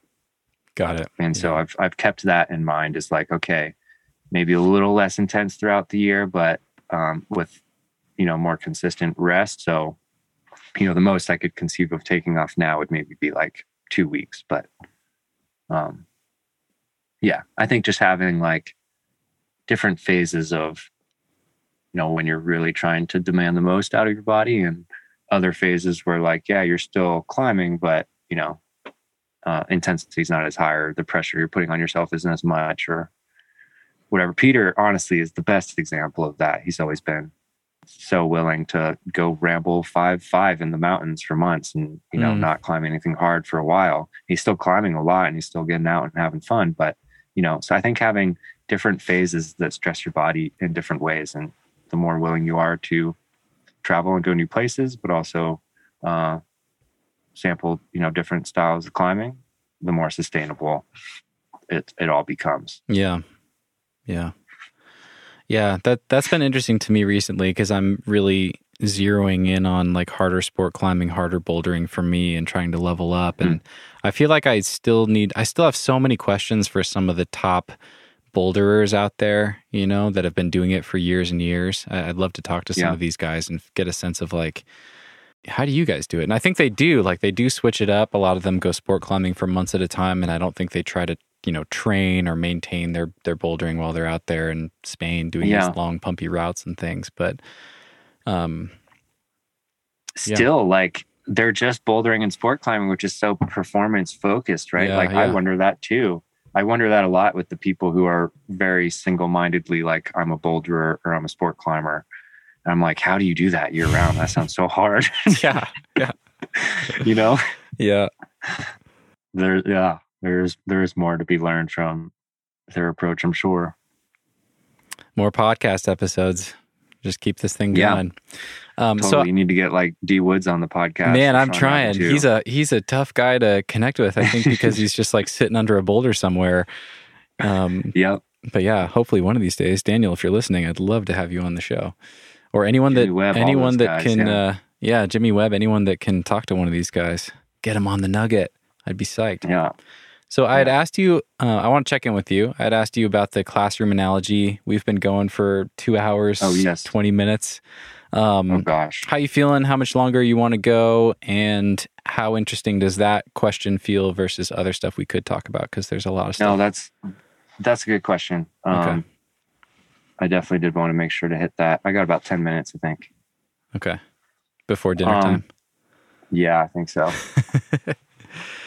Dude, It's so funny. Every time I come to Bishop, this is ultimately the reason why I considered trying to post up here. Have it as kind of a home base. That's part of the struggle of living in a car. If you don't necessarily have like a home to go back to, whether it's your parents' home or like your partner's home or something. I've always tried to like be like, wow, maybe I could kind of set up a home base here.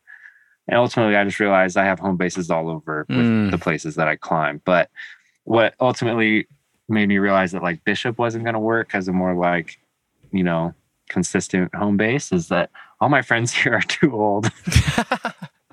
They're like, so every time I come to Bishop, I feel like I'm like visiting my parents or something. They're like, we have to have dinner at 5:30 so we can be in bed by 8. Like, is that what you're talking about? Like, I'm at my friend, kind of like all my friends are just in their 50s and 60s here. I don't have many friends like my age. So I end up like hanging out and, of course they're like, oh, if you need to shower or do laundry or park in the driveway or we'll make you dinner. Oh, look, I baked you some cookies or, I'm just like, feel like I'm visiting my parents. It's really funny.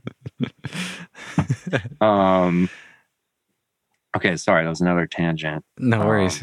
Nice. So I had asked you about, what did I ask you about? I had asked you about the classroom analogy, big wall preparedness, learning how to climb in Yosemite.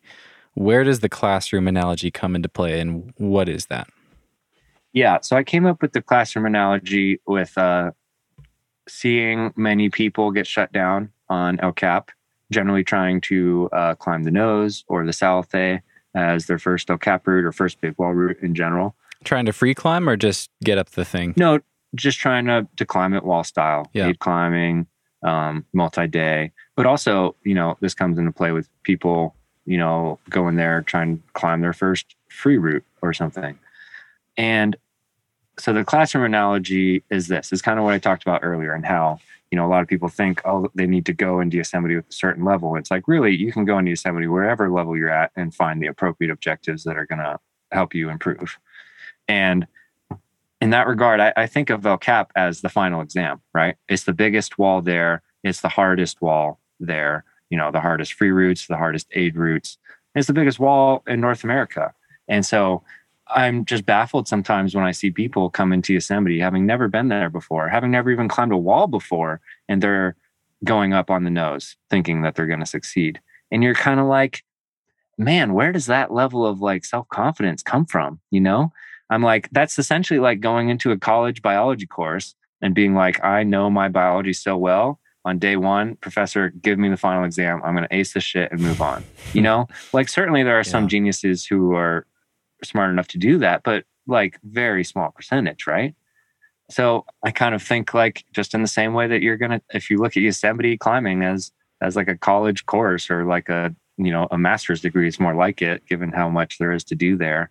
Like you have to start on the smaller things to get yourself to the level to be able to climb the bigger things. And if you look at the guidebook and you look at the grades and the classic routes from single pitch routes to big walls to moderate multi pitches, and all of that stuff is just a stepping stone that's going to teach you the skills to climb the hardest things there, and I understand that takes a lot of time and it takes a lot of patience, and a lot of people don't necessarily have that much time or energy to like give to climbing. But I think the goals demand respect. Like El Cap demands respect. It is a proud rock, and it is hard in many more ways than people imagine or can imagine until they get up there. And people die up there. I've seen people die up there. It's a gnarly place. And so I think kind of just going in willy-nilly, overconfident, thinking like, oh, I'm ready to just like take the final exam on day one should be looked down upon. Not that if you do that you should be like banished from Yosemite, but you should just be presented with like, okay, there is a more logical step-by-step way to, approach these bigger objectives that I think a lot of people just overlook, Yeah. That's awesome. That's super helpful, I think, for people listening to this that haven't been. I mean, that makes perfect sense. And I think, El Cap is so iconic. Someone like me who's never been there, I tend to associate Yosemite with El Cap. Like that's the reason you go, I mean, actually for me, I just want to go bouldering. But if I were to climb some of these bigger things, like make it worth my time, go do the biggest, raddest thing. Totally. But that makes a lot of sense. And that actually helps me kind of reframe how I might approach dipping my toe into that world at some point in the future, if I do. Yeah. I want to ask you this, like, as far as that goes, I'm sure there's stories behind all of them, but what were some of the formative routes that you did along the way that helped prepare you for something like El Cap? And which ones would you recommend to people? Sure.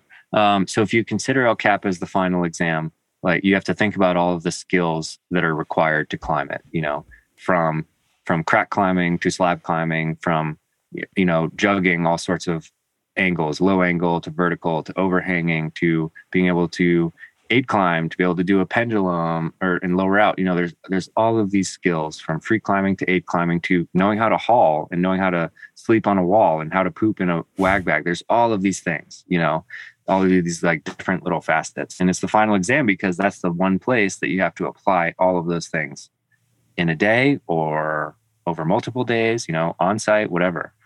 And so, understanding all those things and then seeking out those individual challenges, like one at a time, like, oh, I need to just get better at crack climbing, just doing a bunch of single pitch cracks in Yosemite, like at Arch Rock or the Cookie or Five and Dime, Reed's Pinnacle, the base of El Cap, to doing some like easier multi-pitch routes, like all of the routes on the Manure Pile Buttress to Central Pillar of Frenzy on Middle Cathedral, the routes on Higher and Lower Spire and Higher Cathedral to, then you're getting into like the more classic, harder multi-pitch routes like Serenity Suns or the Rostrum and Astroman and Freestone, all those are free climbing related. And so all of those things are going to help with the climbing you're inevitably going to do on a route like El Cap or a formation like El Cap. But then there are aid climbs too. Like a lot of people's first walls in Yosemite are the south face of Washington Column and the west face of the Leaning Tower, where people end up doing like their first aid climbing. And that's the first place a lot of people end up sleeping on a wall or hauling a bag, you know. And of course, you can practice those things down on the ground, just like you do single pitch free climbs. You could do single pitch aid climbs too, and like learn and practice all that. There's even like, you know, the LeConte boulder that has King Air. I'm sure you've seen that, like classic highball V10. Yeah. Dude, right under King Air is this bolt ladder that people like practice aid climbing on. There's like I saw John Glassford and Sean Rabitou. I was there the day both of them climbed it. It was this total scene because there are these guys like, you know, climbing this bolt ladder right below. It was such a cool juxtaposition. Yeah, I'm glad you mentioned that because that's immediately what my mind jumped to is that, you know, John's a great photographer. He has these amazing images of him and Sean trying this huge, insanely impressive highball. It's hard to even like wrap your mind around the scale of it. And you can literally see two guys like aid climbing 20 feet below them somehow on this boulder. Yeah. It's just hilarious.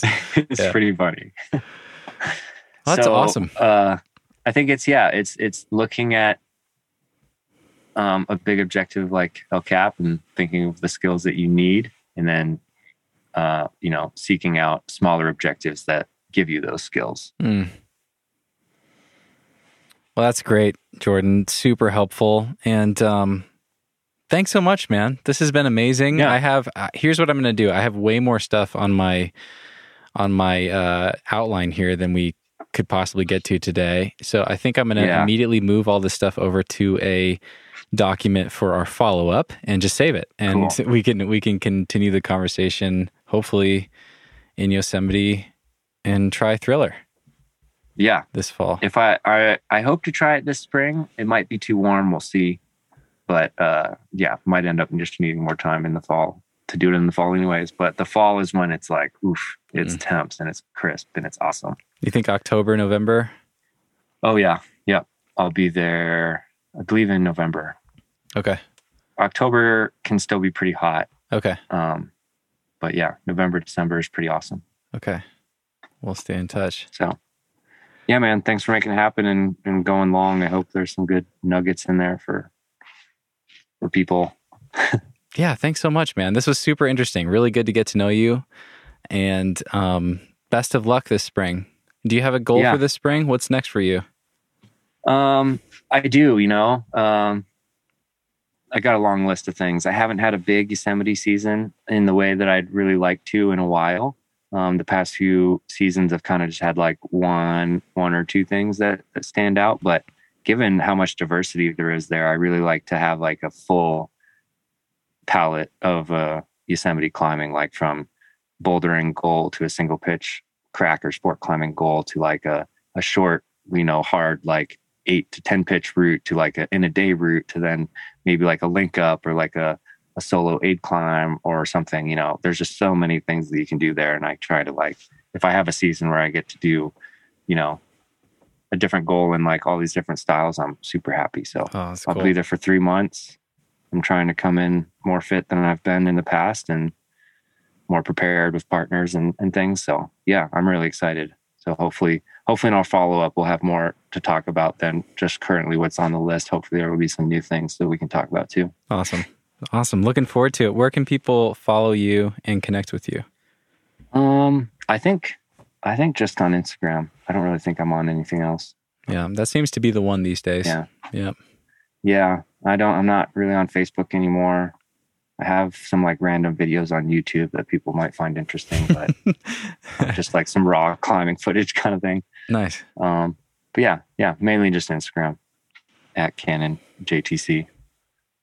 Sweet. I will be sure to link to it and whatever else we talked about in this conversation. If there's anything else we talked about that it makes sense to have a link for, I will find that link and I will put it in the show notes at thenuggetclimbing.com as always. Sounds good. And dude, I'm psyched you're interested in bouldering in the valley. I'd love to show you around, and then hopefully our styles could complement each other, and I'll learn some things from you that I can apply to my own bouldering there. Yeah, man. I mean, yeah, if I can pass on anything, that'd be amazing. And I'm sure I have way more to learn from you as far as like anything to do with climbing more than 100 feet off the ground. So yeah, that'd be really fun. And with Tom, willing, I mean, he's who I borrow crash pads from. He's got like a stash of 20 in his garage because he likes to be comfortable. He doesn't want to get hurt bouldering. So yeah. Bouldering with Tom, you're going to be safe. I'm all about it. That sounds great. Right on. All right, Steven. Well, good luck to you the rest of your season as well. I'll chat with you again soon. Sounds good. Thanks, man. All right. Good night. All right. Good night.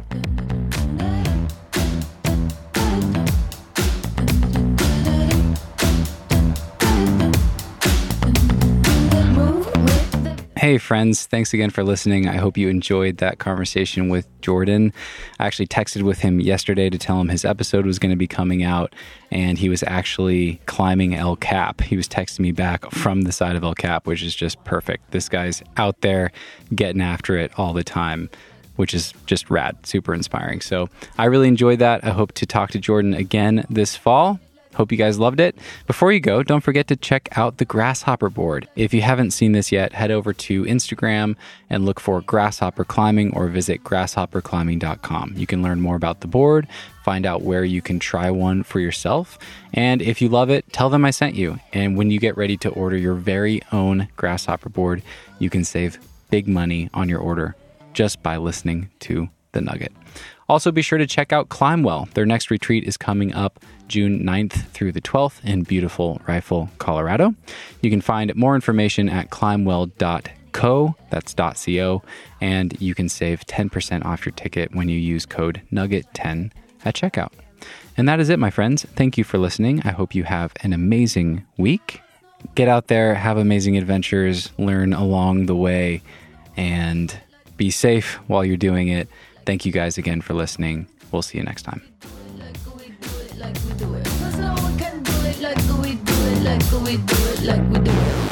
We got the right stuff. We put the hammer right down. Wanna be like us? You better stick around. If you want it, you gotta prove it. Like we do it, like we do it. No one can do it like we do it. Cause no one can do it like we do it. 1, 2, 3, 4, 3, 2, 1.